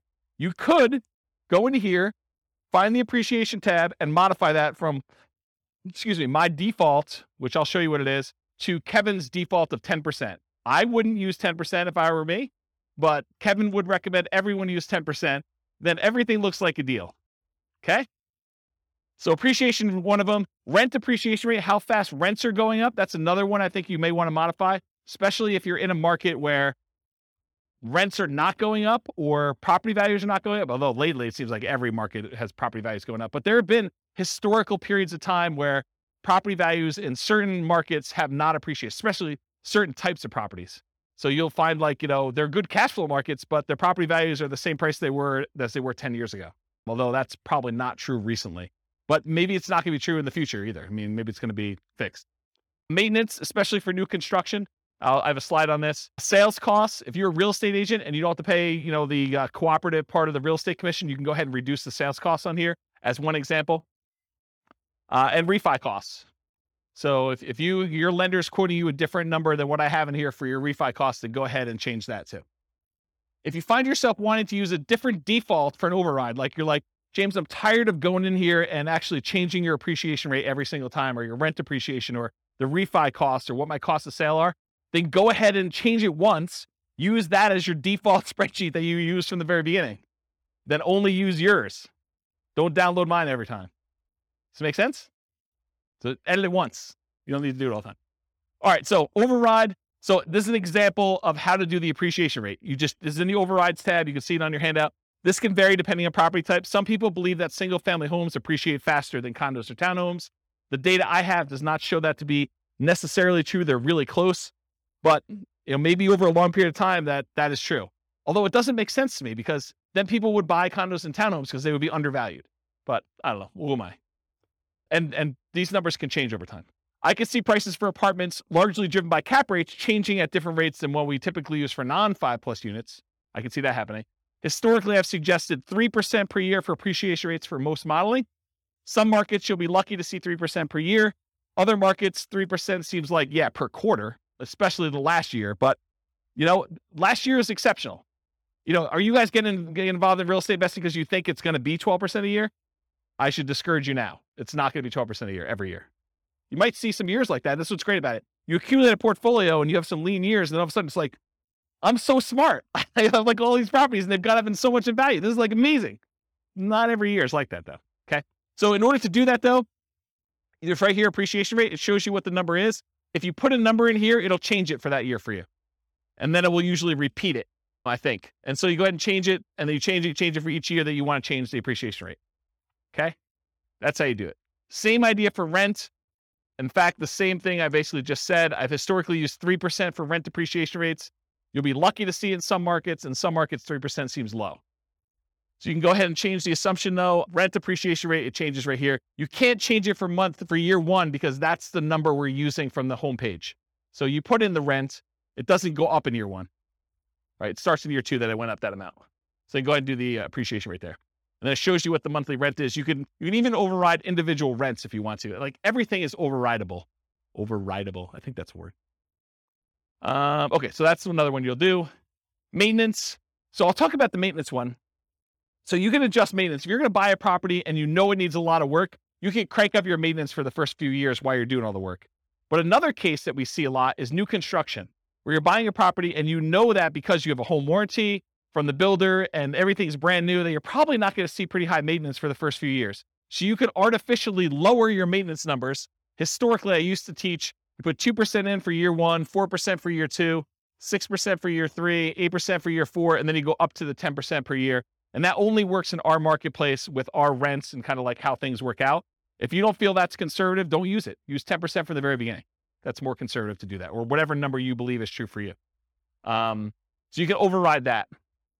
I'll mention one thing too. So you could either do, I'm going to set aside this chunk of money in rent-ready costs to deal with a property that needs a lot of repairs, or you could say, I'm going to pay for these repairs out of cash flow and crank these numbers up until you think you'll be done, right? So you could say, I'm going to put aside $20,000 to do all these repairs on this property when I buy it in rent-ready costs, or, hey, I'm going to do whatever this number is till I get to zero cash flow, essentially, and for the first X number of years until I paid for it from cash flow. Okay. Sales costs. So this is another part of the spreadsheet. It shows you your sales costs. So you can do your closing costs, which is what you have to pay when you're selling the property, any real estate commissions as a percentage that you're going to pay there, or depreciation recapture tax, so that when you get this depreciation benefit while you own the property, but when you sell it, the government's like, we want our money back. So you get this huge benefit of depreciation, cash flow from depreciation while you own it. But then when you sell it, they actually look at what you took and they want you to pay taxes on the amount that you took as gross depreciation. So that's what depreciation recapture is. When you go to sell a property, we want to then pull that out. And so usually the tax rate for that, it varies a little bit. It's based on some situations, but it's usually 25% of the gross depreciation amount up to your income tax rate. So if you're paying less than that, it's usually lower. And then capital gain rate, if you own the property for less than a year, it's your normal income rate for this. If you've owned it for more than a year, it's typically, there's some exceptions based on how much you earn, but a lot of times it's 15% of the amount that the property went up in value. So if you bought a $400,000 property and you sold it, X number of years later for $500,000, you only pay the capital gains on that $100,000 difference. And then you only pay the depreciation recapture tax on the depreciation amount you took. So these two taxes are calculated correctly in the spreadsheet, but they're different on what they are calculating. So it's not like 15 plus 25. I'm paying 40% in taxes. No, you're not. You're paying 15% on the gain, and you're paying 25% on the depreciation benefit you got while you owned it. Okay. So realize that they work in different ways. And then this real estate commissions on whatever the sale price was usually. So there's 4 different expenses on there. You can adjust all those: closing costs, real estate commission, depreciation recapture tax, capital gains. You could use my defaults, which are pretty common. You can use my defaults, which are pretty common, or if you know something is different, if you're doing a 1031 exchange, you know which ones to modify. If you're a real estate agent, you can do that. If you have really low income and you've got some tax benefits of, capital gains or depreciation recapture, you can go ahead and change those to be what is true for you. And you can do it by year. You say, look, I have a really low income year coming up in year 5, so it'll be really low there. It might look like a benefit to sell it that year in order to optimize for that. But that's a different class, which I don't have time for. I talked about that. Any questions on this? Kind of crazy, right? Okay. And then refi costs. You can do your cash out refi costs to do this or a dollar amount. So it's either a fixed dollar amount or a percentage of the amount you're refining. It'll do that for you. That's for the override. All right. We finally got to the outputs. We got 20 minutes to go over outputs because I think that's the end. So was it helpful to have the thing for notes? Was that good? Okay. I'm glad I did that. Do you have a question? Yeah. So it's both. So the question was, are the overrides intended to be a backward looking, this is how my investment performed, and that's one of the new benefits of the new spreadsheet that you can override everything? Or is this like a forward looking, hey, in year 5, I expect appreciation to taper off and it's not going to be 7% anymore. It's now going to be 2% or negative 1% or whatever. And I can go ahead and plan out how I see the market performing or my tax situation 5 years from now when I quit my job or, any other kind of like complexity you want to do in there. And the answer is both, right? You could do forward looking things. I'm going to buy this property and I know there's certain things about my life and what I'm going to do. You can model that, which is great. Or you can now use it to, and it was built with that in mind, but I haven't back tested it for that. And if you guys want to test it and tell me where the problems are, please do. But you can now use it for, this is what actually happened in year 1. So then when we look at year 3 and 4 and 5 returns, it's going back to the beginning of time and using real numbers. So that's the thinking. Yeah. Thanks, Rob. I was wondering how difficult it would be to add like maybe a scale bar or something down at the bottom to show year 1, 2, 3, 4, and 5. Mainly the 2 charts I'm looking at would be the monthly cash flow and the annual key metrics. Okay, so your request is to have a cash flow 1 through 5? Like cash flow from depreciation and true cash flow? Ideally. Or 1 through 5. Yeah, because oftentimes it takes, 3, 4, 5 years to stabilize a property. That's a good point. It would be kind of nice to see, like, I know this is analyzing year 1, bad if it's a good deal or not, but it would be kind of nice. No, that's actually really good feedback. And I definitely appreciate you giving that feedback. It's one of the reasons why I wanted to do the live classes. Email me and remind me to do that. And secondly, tell me which of the 9 charts you want to remove. So I'm happy to do it, right? But like, which one should we? And I think I know what it is. It's probably, non-loan expenses is my guess, right? For which one? What's interesting is it does show cash on cash ROI and cap rates for years 1 through 5. Right, that's the middle one, just not the cash flow dollar amount. And the other one, maybe I'd do that and I have a right hand axis. I might be able to do the other chart I was looking at with annual key metrics. Annual key metrics. You want that for 5 years? You realize you can see all this stuff in your overrides, right? They're all there. Oh, that's right. Okay. So let me be clear about this. I'm not hiding anything from you. In fact, you can see more stuff than you've ever been able to see before because the overrides show all the intermediate calculations for everything and they're all labeled. Where you're getting at is the real estate financial planner software that allows you to look at any property, any number for any individual property and your whole portfolio combined. That's why you can copy it to Real Estate Financial Planner and run everything. Okay? All right. If there really are changes, though, let me know. Like, drop me an email as to what you think I should do. Thank you. Okay, so this is where we're getting to. I got 15 minutes now, and I'm happy to stay a little late if you want to, but it's basically just one per one that I did, and I just zoomed it up to make it big, okay?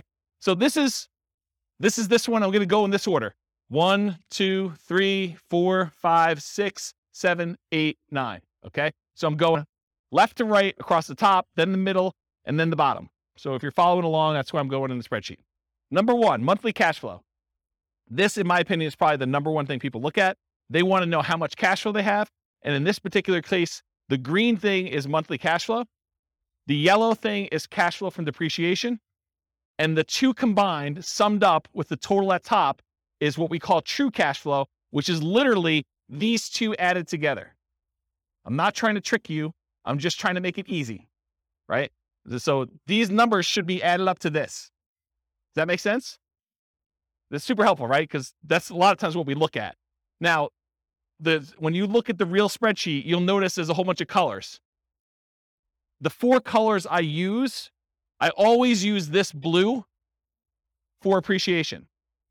Okay. I always use this green for cash flow. I always use this yellow for cash flow from depreciation. And I always use red for debt paydown. Okay. There's some charts that don't show those. So what color to use for those? So these two, the ones in the middle, are not those colors. They're not part of the 4. Neither of these. Neither of these. Neither of these. Neither of these. But the ones that are like on top are that. No, they're not there. It's not like I messed up. They're not the ones that would have standardized colors.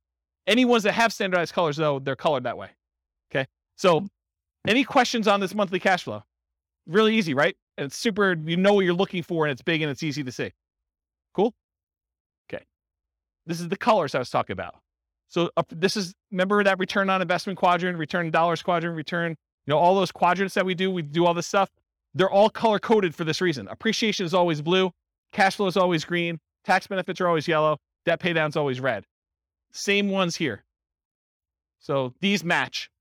Cash flow and tax benefits, they match to this. Okay? That was purposeful. All right.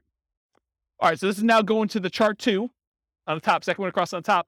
And this is showing you the amount of return in dollars from each of the 4 areas. So this is your appreciation. This is your cash flow for the year. This is how much you paid down in debt. This is how much you had in tax benefits. And then if you had a return from the reserves, if you watched the class where we talked about having amount of money set aside in reserves and figured out what your return is on that, there's a whole class on that. I can't go into it right now because I only have 10 minutes left. But there's reasons why we have 3 different versions of this. Okay. These numbers are always going to be the same. The appreciation numbers for all 3. The cash flow numbers are always going to be the same. The debt pay down numbers are always going to be the same. The cash flow from depreciation numbers are always going to be the same. The number that changes is how much you get in reserves, whether you have 6 months of reserves, RIDQ plus R6. R6 stands for reserve 6 months, or 12 months of reserves, R12. Okay. So it shows you the dollar amounts, and now the total is on top here. So the total amount of your return, if you're not doing reserves, if you're like saying, screw James, I don't believe in this reserve thing. I've got a credit card. I'll just do that. Bad idea. But if you're doing that, $21,445 is your total amount. The majority of it coming from appreciation. The next biggest one is your debt pay down, a little bit of cash flow, a little bit of tax benefits. Okay. So you can see that.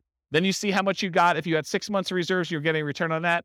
And 12 months of reserves if you're getting a return on that. Just shows you dollars. Does everyone understand what I just went through? Because it's going to make me explaining the next chart a lot easier if you understand this one. Everyone got it? Any questions? Yeah, Andrew. Where's Mike? So with the appreciation here, I'm noticing that if you spend $100,000 of rent-ready costs to do some renovation, and you increase the AIV by $100,000 as a result, you haven't really gained anything. You spent $100,000 to make $100,000. Yeah. Here in this particular chart, it shows the benefit of the $100,000 of the appreciation, but doesn't show the cost of that appreciation of $100K, because that's considered part of the total investment, not a cost. Yeah. So it's going to come up in the next chart, because then we're looking at return on initial investment. Yes. And you'll find out what the gain was on how much you put in. But because you're just looking at sheer dollars, I had to put a stake in the ground as to which way you do it, right? Because you can make arguments the other way if it was that. Yeah. That's what I'm trying to think about. And try to define year 1 to make it. Yes. And this is why this is probably not a good BRRRR spreadsheet, right? Because that sort of is a BRRRR related thing, right? Putting money in and getting a return on that appreciation in year 1, sort of thinking about it. And so I put the stake in the ground saying, this is the way I want to think about it, because in most cases, you're just looking at the sheer dollar amount that it appreciated rather than a BRRRR kind of forced appreciation number. Right. And I mean, the return, if you sell that chart, has it all because it has the invested money baked in. So that's all good. But it's here it feels like it's correct, but needs to be interpreted with the knowledge that it has that. And I think there's a whole bunch of things that come up like that. It's not just that one thing, right? There's certain things like you're putting in numbers, unless you understand why you're putting in numbers and what's going on, you could misinterpret what's happening. And I think that's true of a lot of tools. It's like using tools, you need to understand your tools as an expert. This is your kind of skill set as an investor to do this. Right. So yeah, I agree. It'll come out in the next slide. Any questions on this before I go to the next slide though? If you don't understand this, you're going to be confused. Any questions? This is what this is. This is like if you're getting a return on your reserves. So you put 6 months in reserves in some type of low bearing account. And this one, you put in 12 months reserves, but you're willing to be a little bit more risky with it and get a higher return on it. Okay. All right. Next slide. This is the same chart presented a slightly different way, but now we're not talking about dollars. We're talking about how much you earned in dollars divided by how much you invested in order to get that return. So now we're saying you didn't have $13,200 in return. You now had 11.49%. That's that 13,200 divided by whatever you invested in order to get the deal. So this now shows you had 11.49% return on that initial investment in year one in appreciation. Okay. Then what's your return from cash flow? You got 0.57% return. It's the cash flow dollar, $656 divided by how much you had to invest to get the deal in year one. Then 4.24% is your return from debt paydown, and 2.37% is your return from cash flow from depreciation. Okay. Then there's a total on top. If you downloaded the old spreadsheet, there weren't totals up here. Now there are. You're welcome. Yes. But everyone has their own version of what a deal is based on what their situation is, what their investments that they can make are, what their market is. There's a lot of factors that go into this and what your plan is, right? I think there's a lot of things. And so this is more of the 2 hour of like setting your, what did I call it? I think I called it like, what did I call it? Establishing your buying criteria. Yeah, there was a buying criteria class where I talked about all the different ways to measure returns and what yours are for setting up what makes a deal for you. Yes, they do go negative. Yeah. Andrew's going to check it because he's got the spreadsheet up, I think. Yeah. So these will go negative. They'll just show up down here and then your total will be lower. Okay. So it shows you though your return. And then when you have the ROIQ, which is return on investment quadrant, the 4 areas of return plus 6 months of reserves. That 6 months of reserves return is now this gray area. And this is our return on investment quadrant plus reserves for 12 months. This gray area up here is your 12 months of reserves, the return you're getting on that. And again, it's just showing you the total. So it shows if you're saying, screw James, this reserves thing is kind of for jokes. I'm getting 18.67% return on my money from all these areas combined. But if I actually think about it in terms of, I need to have 6 months of reserves in order to be prudently investing in real estate, because what happens if you have vacancy? What happens if you have repairs? Or what happens if you have other stuff like that? Then this says, hey, look, my overall return is really 16.57 if I have 6 months of reserve somewhere, including getting a little bit of money on that reserve that's stored somewhere. And then this one says, I got 12 months of reserves and I'm getting a little bit more money because I've got a larger return on that 12 months of reserves that I have. And so it shows you the return there. So this is sort of like your return with the drag from having reserves returns. So that's another way to think about that. Make sense? Okay, cool. So one chart shows dollars. The next one shows your return on investment for year one. If you want to see how these ROIQ numbers look for other years, that's at the top of page 2 of your handout. It shows you your return in dollars for all of them and your return on equity. Because once you get past year one, I don't think the initial amount you invested matters anymore. Then I think it's all about how much equity you could get out of the deal and what your return is on that. So it shows you those two, and it breaks it down into the 4 areas for those. Cool? All right. So now we're down mid-row all the way to the left. This is the returns if you sold the property. And I have 3 different returns. I have your annualized return. You basically take the amount of money you made divided by the amount of money you made as a percentage return, and you divide it by the number of years. That's what annualized is. It's really simple. So it shows you if you sold it right away, you'd lose money because your real estate costs to get out of the deal exceeded what you made, which you didn't make anything. But then as years go by, year 2, year 3, you start getting to the point where you're going to make a little bit of money using the assumptions we had. And then the further you go out, the higher this is. And this is the just really simple return you earn divided by the number of years. That's what annualized return is. The next one is compound return. That's the gray line, the bottomish one. And that shows you what return you had, as if that was a yearly compounding return. I have to figure out what the formula is, but it's something with an exponent and stuff like that. Just realize that that's what it is. It's compounding. And then the last one is your internal rate of return. Internal rate of return takes into account when you have money going into the investment and when you have money coming out of the investment. And it does a return based on that. So that probably is, in my opinion, the best one to use of the three of them, internal rate of return. So it shows you what it is. And you basically look at the year and what the return is in that year. And that tells you what that return is per year. Okay. So this is like almost 10% per year return in this case. Any questions? And this one shows 20 years for you. So you can see 20 years worth of history. Okay. Any questions on that one? All right. The next one shows you, some people like to look at cash on cash return on investment when they're evaluating their deals. Some people are all about cap rate. Cash on cash says, what's my cash flow divided by what I actually put into the deal? The cash I'm getting back divided by the amount of money I invested. Cash on cash return on investment. Cap rate says, what is the amount of money I would get if I did not have a mortgage on this property, but I had all my other expenses, property management, taxes, insurance, maintenance, all that other stuff. It says, what's the return if I bought this all cash? So it's net operating income divided by purchase price or value, depending on when you're calculating it. But cash on cash is the rate of return you're getting on the money you have invested in the deal. So if you want to do cash on cash, it's these green boxes and they're labeled. So in this case, year one, you get 0.57%, 1.14, 1.73, 2.34, 2.97. And then cap rate just shows you the numbers going all the way across. So if someone says to you, look, I'm buying a 5 cap property, that's cap rate, 5% capitalization rate. Okay. Any questions on that? Yeah. Michael? Purchase price, not for the ERV, and not dependent on the closing costs and rent ready costs. Is that correct? Yeah, this is a weird one, right, Andrew? Because I mean, it depends on what you're saying. You can make an argument that it should be on ARV, right? Because that's really the value of the property. It's like your net operating income divided by the value of the property. That's how it's calculated in year 2 and 3 and 4 and 5. But year 1, we often use purchase price. So I don't know. I mean, or it could be purchase price minus closing costs because you can't get away without. Yeah. So are you going to the bank and you're trying to show them, like how bad this is, or you bragging to your friends at a coffee party and you want to tell them the better number? I don't know. It's literally like you could go either way.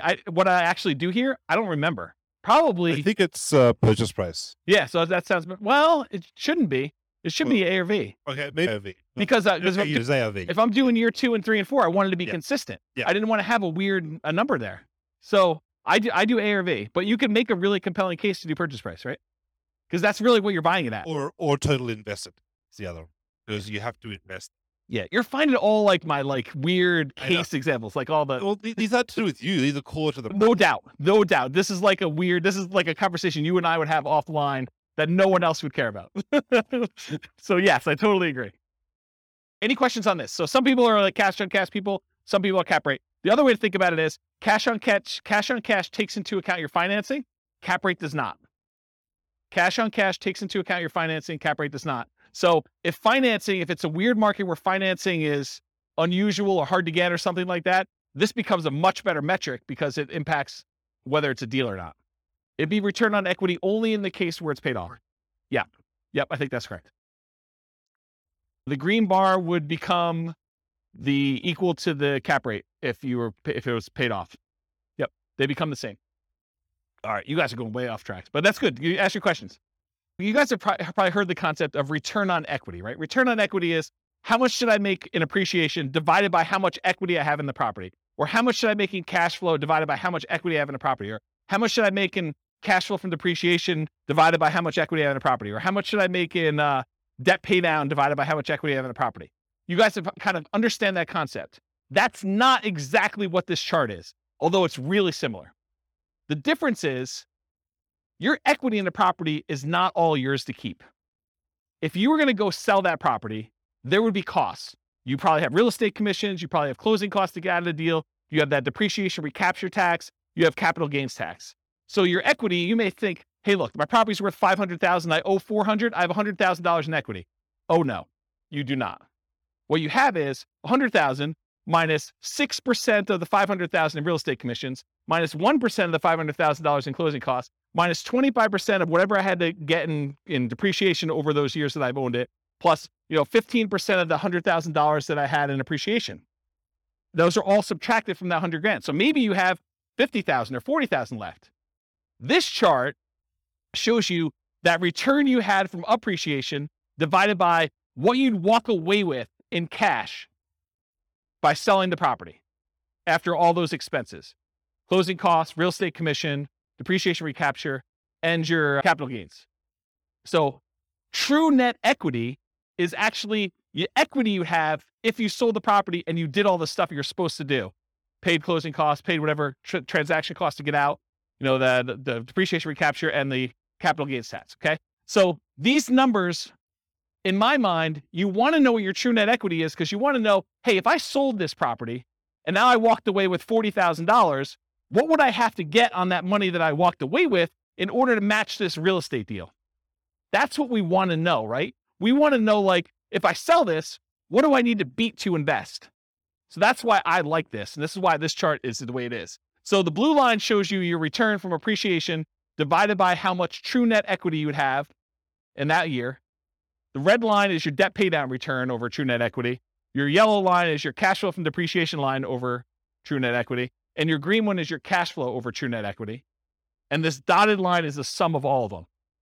So you're pushing almost a 23% or whatever it is return on true net equity in year one, and it kind of continues to taper off over time. Does that make sense? Okay. Annual key metric. I'm moved on to the next one. I'm at the very bottom all the way to the left. This just shows you your gross potential income. If you didn't have any vacancy or anything, what's the maximum you could possibly get from this property with the current rent you're getting? That shows you what it is per year in year one. Gross operating income is this after your vacancy expenses. Operating expenses tells you how much you're spending in order to operate the property, taxes, insurance, maintenance, stuff like that. Net operating income is the amount you're getting from gross operating income minus your operating expenses, gives you your net operating income. This shows you how much you would get if you own the property free and clear, if you did not have a mortgage on it. Okay, this is all year one. Any questions on this? And as I said before, you could see this for any year on that overrides tab, and you could override any of it if for some reason you have a weird year. Non-loan expenses. This just breaks out what you paid for stuff. This is what your vacancy, which is not really a loan expense, but I put it in here because I wanted it to see it. Vacancy is the odd man out, but $1,000 in vacancy. This is how much you paid in property taxes. This is how much you paid in property insurance. This is how much you paid in HOA. If you had landlord paid utilities, that would be what's here. Your expenses 1 and 2, how much you paid in maintenance, how much you set aside in CapEx, and how much you paid in property management. Just shows you all the expenses in year one. And then finally, probably one of my favorite charts. This chart shows you the two different equities you have in your property, the equity if you sold it, and the equity if you were able to get a 75% cash out refinance loan, and then what it costs you in order to access that equity. Okay. So the blue line shows you how much true net equity you had. You had a little less than 100,000 in year one, and it kind of steadily increases over time to year 20. The yellow line shows you if you could go get a 75% loan to value loan, how much could you pull out in cash out refinance equity each year? Okay. And then the dotted line shows you CTA stands for cost to access true net equity. So what are all the costs, real estate commissions, closing costs, depreciation recapture tax, capital gains tax, in order to get at this $100,000. So you paid 40% of what you got out here of $90,000 or so in order to get at this. That's really expensive money, right? So you could see what the cost was in order to get at that money, okay? And if you do a cash out refinance, it starts off really, really expensive to get out a very small amount of money. But over time, as your equity increases, your cost to access the cash out refinance equity goes down. That make sense? Because a lot of people are like, hey, I want to redeploy this equity, right? I want to go use this. Well, some people don't care. They're like, I don't care about the cost. It's the opportunity to go buy another property. And in that case, that's fine. But at least you know now what the cost is to get at that. And this shows you how much you can get at. Okay? All right. Last slide. Then I'll take questions if you guys have it. I would suggest to you, if you're serious about being a real estate investor, go analyze 100 deals. And one of the reasons why I want you to do this is, number one, I want you to be practiced so that when you actually have a deal you're serious about, you know, like where stuff goes, where to get things, and you're pretty quick at doing it, and you have a feel for a lot of different stuff. And secondly, I want you to know what a deal is and what a deal is not in your marketplace. Because if you go analyze 100 deals, 90% of them are going to suck. They're just going to be like, yeah, it is a pass. But then you're going to be like, oh, these 10 look decent. And you're going to know what looks decent because you'll have analyzed 100 of them. Okay, so that's why I suggest you do that. Then, how many people are like overwhelmed? They're like, holy crap, James, you are like crazy. No one? Oh, okay, you got a couple people. Okay, yeah. So this is the challenge, right? Because not everyone builds spreadsheets like this in retirement for fun, right? Like, this is like, oh, I'd like to make a new spreadsheet. I'm going to go build this crazy thing. And this is what pops out 2 days later. And I understand that. And unless you have done this a whole bunch of times, you're like, cash flow from depreciation, true net equity, what are you even freaking talking about? It's like foreign language to a lot of folks. And you'll get better at it over time if you keep coming to class, which is what you want to do. But if you're overwhelmed and you're about to go buy a deal or you're trying to do this, get help. Don't like try to struggle through it and think, oh, I think I got this. And then you kind of half-ass it and you end up with a really bad deal or really struggle with something. You can ask your real estate agent to say, look, I'm doing this deal analysis. Help me walk through this together. They may use my spreadsheet. They may use one of their own. It's up to you and up to them. But go ahead and ask them, or go find a CPA or an accountant who understands this stuff and can help walk you through your numbers. It would help if you did the 100 deals first. That way, when you go to them, you know enough to see when they're BSing you. Not talking about CPAs or accountants specifically, but in general, if you go to someone, you ask for advice and you don't know that they don't know what they're doing either. It helps if you kind of know, right? So definitely go get some advice if you need to from account CPA. Or if you can't get your real estate agent or your accountant or CPA to do this and you absolutely need help, you can purchase support. You can say, look, I'll pay James for 30 minutes to go over a deal with me. And you could, or someone else. It may not be me, but because I may not want to do it forever. But basically, you can go do that if you really, really want to. Steve's laughing because he knows. He's like, yeah, James is going to do this once. He's going to like, screw this. I'm not doing that anymore.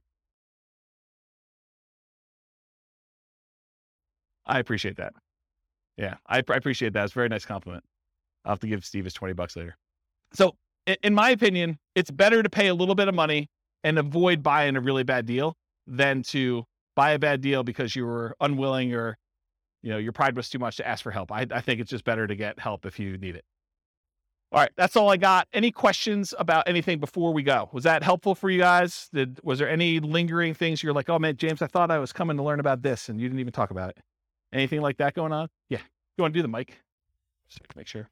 I think you have this, but is there a list of like all the different equation breakdown somewhere?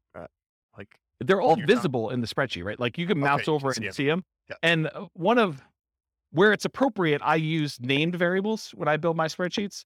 But what the challenge is when you start going 40 years out, not naming appreciation year one, it's whatever the letter is. So it's all in there. You can go like mouse over it and it'll show you in the field. Andrew can double check me, but I'm pretty sure you can see those, right? If you mouse over like a computed field, it'll show you what the formula is on top. Yeah. So there's a good book out there. I think it's like, 103 investor metrics every real estate investor should know or something like that. There's a book on Amazon you could buy and it walks you through the calculations for how to do all of them. So that's probably a good book if you haven't ever seen those and you need that. I don't remember what the title is, but it's something like that. 52 metrics some real estate investors need to know, or look on Amazon. I was just wondering, where do we go to start the 100 deals? MLS. Just start going through MLS. If you're doing stuff locally, go pull them out of the MLS, or you're doing stuff remotely, pull them out of their MLS.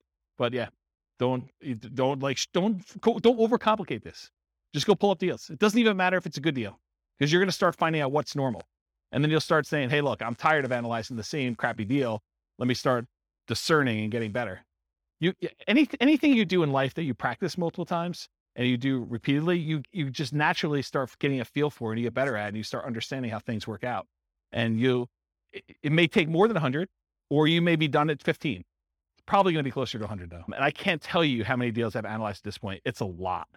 It's a lot of deals. And eventually you start coming up with rules of thumb where you're analyzing a deal and you're like, oh, this is just like this property that so-and-so bought or I bought, except it's $10,000 more or $50 less in rent or $100 more in rent. And so you start getting to the point where you're like, that was a really good deal. It was like $200 a month cash flow. So if it's $50 more in rent, that's going to be like $250 in cash flow. So I know that's going to be a good deal. And you start getting references that you can use and shortcuts, but you don't get that unless you've done 100 and probably more than 100 to kind of get to that point. But that's where you're aiming for. So you said there's a class though that says like criteria that you would consider. Do anyone remember the title of that class? Was it Establishing Your Buying Criteria? Yeah. So there's a 2-hour class on that. And honestly, I don't give you an answer. I don't tell you. It's probably on the website, Establishing Your Buying Criteria. So the challenge you're going to have with that class is, I don't say to you, 10% cash on cash, you want to buy those, right? What I talk to you about is, these are the different kind of metrics you can use to establish whether this is a deal for you or not. And it's up for you to decide what that is. And honestly, if I gave you numbers today, they may be very different than what they are 6 months from now. And I know they're different than what they were 6 months ago. Like, I did a class right before I went on sabbatical and I was going to retire, and it was called, Is Nomad Dead? Because the question I got from people was, hey, James, in your Nomad book, you're talking about $270,000 properties. And the properties I'm buying now are $400,000, and the rent to price ratios are very different than what they were. So is Nomad work anymore? Should I even bother with this crap? And what we determined was, look, if you ran Nomad from where we were then, which is probably even different than it is now, but if we ran it from where we were then, I showed you what the returns would be with just really modest kind of like returns. And I said, can you beat this return somewhere else? Do you have another investment that you can make, or another investing strategy? Maybe it's not even real estate, maybe it's stocks, or maybe it's something else, but do you have another thing that you can do where you can beat these types of returns? And if you do that. I'm not, don't do the Nomad one if it doesn't make sense. But I think for a lot of folks, Nomad crushes everything. Like, you just look at it, you're like, even with conservative numbers, and even with markets going down for a couple of years or things like that, I don't have something that I can use to beat it. Wasn't that sort of the gist of that class? Like, I'm not trying to tell you to do Nomad. I'm just saying, look, this is what Nomad looked like back then. This is what it looks like now. Can you do better? Can you do worse? I don't know. You decide. So I can't give you a number. I can't tell you, you need to make $100 a door, or you need to make $500 a door, or you need to make 5% cash on cash, or you need to do this. Partially because I could tell you need to make 5% cash on cash, but that's maybe for putting 25% down, and maybe it's not even buying in our local market. And then you're like, well, I can't find any things where I can get 5% cash on cash because I'm doing Nomad and I'm putting 5% down. So nothing's got 5% cash on cash. It's all negative. Or I'm doing a VA loan with nothing down for my first deal, and there's no way I can get numbers like that for that particular deal. And in another market, someone could be listening to this recording and being like, man, you guys aren't able to get positive cash flow. I'm trying to determine whether I'm buying a $600 a month positive cash flow deal or the $450 one that's in a slightly better area. And so it's a totally different thing. Or maybe you're doing short-term rentals or something like that, where it's like, yeah, 5%, like try 50% cash on cash return in the year. Like, they're totally different numbers. Or maybe I'm doing Burr and I'm really trying to not have money in the deal at all, but my cash flow I don't care about because I can wait a long time for cash flow to improve when I don't have anything in the deal. There's all different criteria, and it's really you that needs to decide that, not me. I can't come in here and tell you do this, and it'll be out of date, 3 months from now, especially if the market softens or the market gets, hard to imagine it getting crazier than it is, but the thing goes both ways. And a lot of people who come to these classes and they're relatively new, they haven't seen the down market yet. And so you don't know what you don't know. And I'm sure I'll talk about that in future classes, but I've lived through some pretty rough markets. And so you have a different perspective when you do that. And you know that you can't put in 10% for appreciation and expect that to be a reasonable number. Right, Kevin? Yeah. See? But when you put in 3% and then you go back and you're like, wow, James is off. It's not 3. It's been 9 for like the last 3 years. And I look like superstar. Just, remember those superstar feelings next year when you give 5% back, right?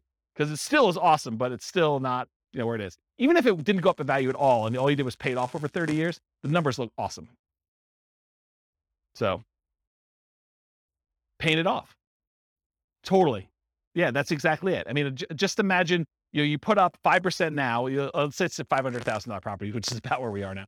You put up $25,000 in order to buy a property. And when you're ready to retire, it's a $500,000 asset. Where else can you put up $25,000 and have it be $500,000 in 30 years? That's like a 10.51% compounding yearly rate of return.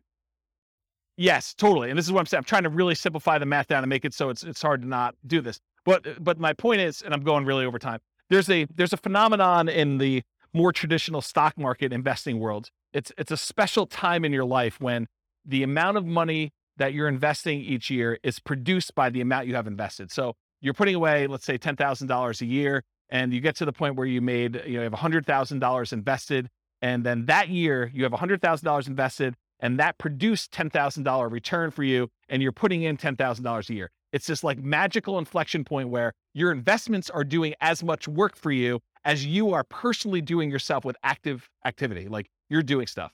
And so it's this really weird, magical thing that happens. And for stock market investors, because the returns are what they are and all these other factors that go into that, you're not having, a big asset thing, that usually takes some time to get to that point. What's crazy is that with Nomad, a lot of times that happens in year one, where you put up a certain amount of money, especially if you're putting these really low down payments, like 0% or 3% down, and you have a crazy appreciation year of 6 or 7 or 9% or whatever it is. You could get to the point where the investment you have is doubling what you put into your deal in that first year. And if not in the first year, in the first few years, which is just crazy to think about. And then to think, okay, I bought that one investment. Now I'm going to buy an additional one, a second one in year 2 by doing Nomad. That's just awesome because now you've got 2 contributing toward that thing, which is just crazy, crazy good. I don't know. I'm off on a tangent. Any other questions? Well, thank you all for coming. I appreciate it. We'll stick around for a few minutes. I'm going to stop the recording. Thanks all for coming. I will talk to you all soon. With home prices up, mortgage interest rates up, and rents up, but not quite enough to counteract the higher prices and interest rates, cash flow on rental properties in Cedar Rapids is harder than ever. Book a call with the Real Estate Financial Planner to apply our proprietary 88 strategies to improve cash flow on your rentals. See the show notes for a link to schedule your call and improve your cash flow today. If you're a real estate agent, lender, or professional in Cedar Rapids that wants to help our real estate investor listeners, consider reaching out to learn about collaboration opportunities with this podcast. We'd love to add more value to our listeners by having you assist our investors buy, sell, and finance their real estate investments. See the show notes to schedule a call to discuss collaboration opportunities.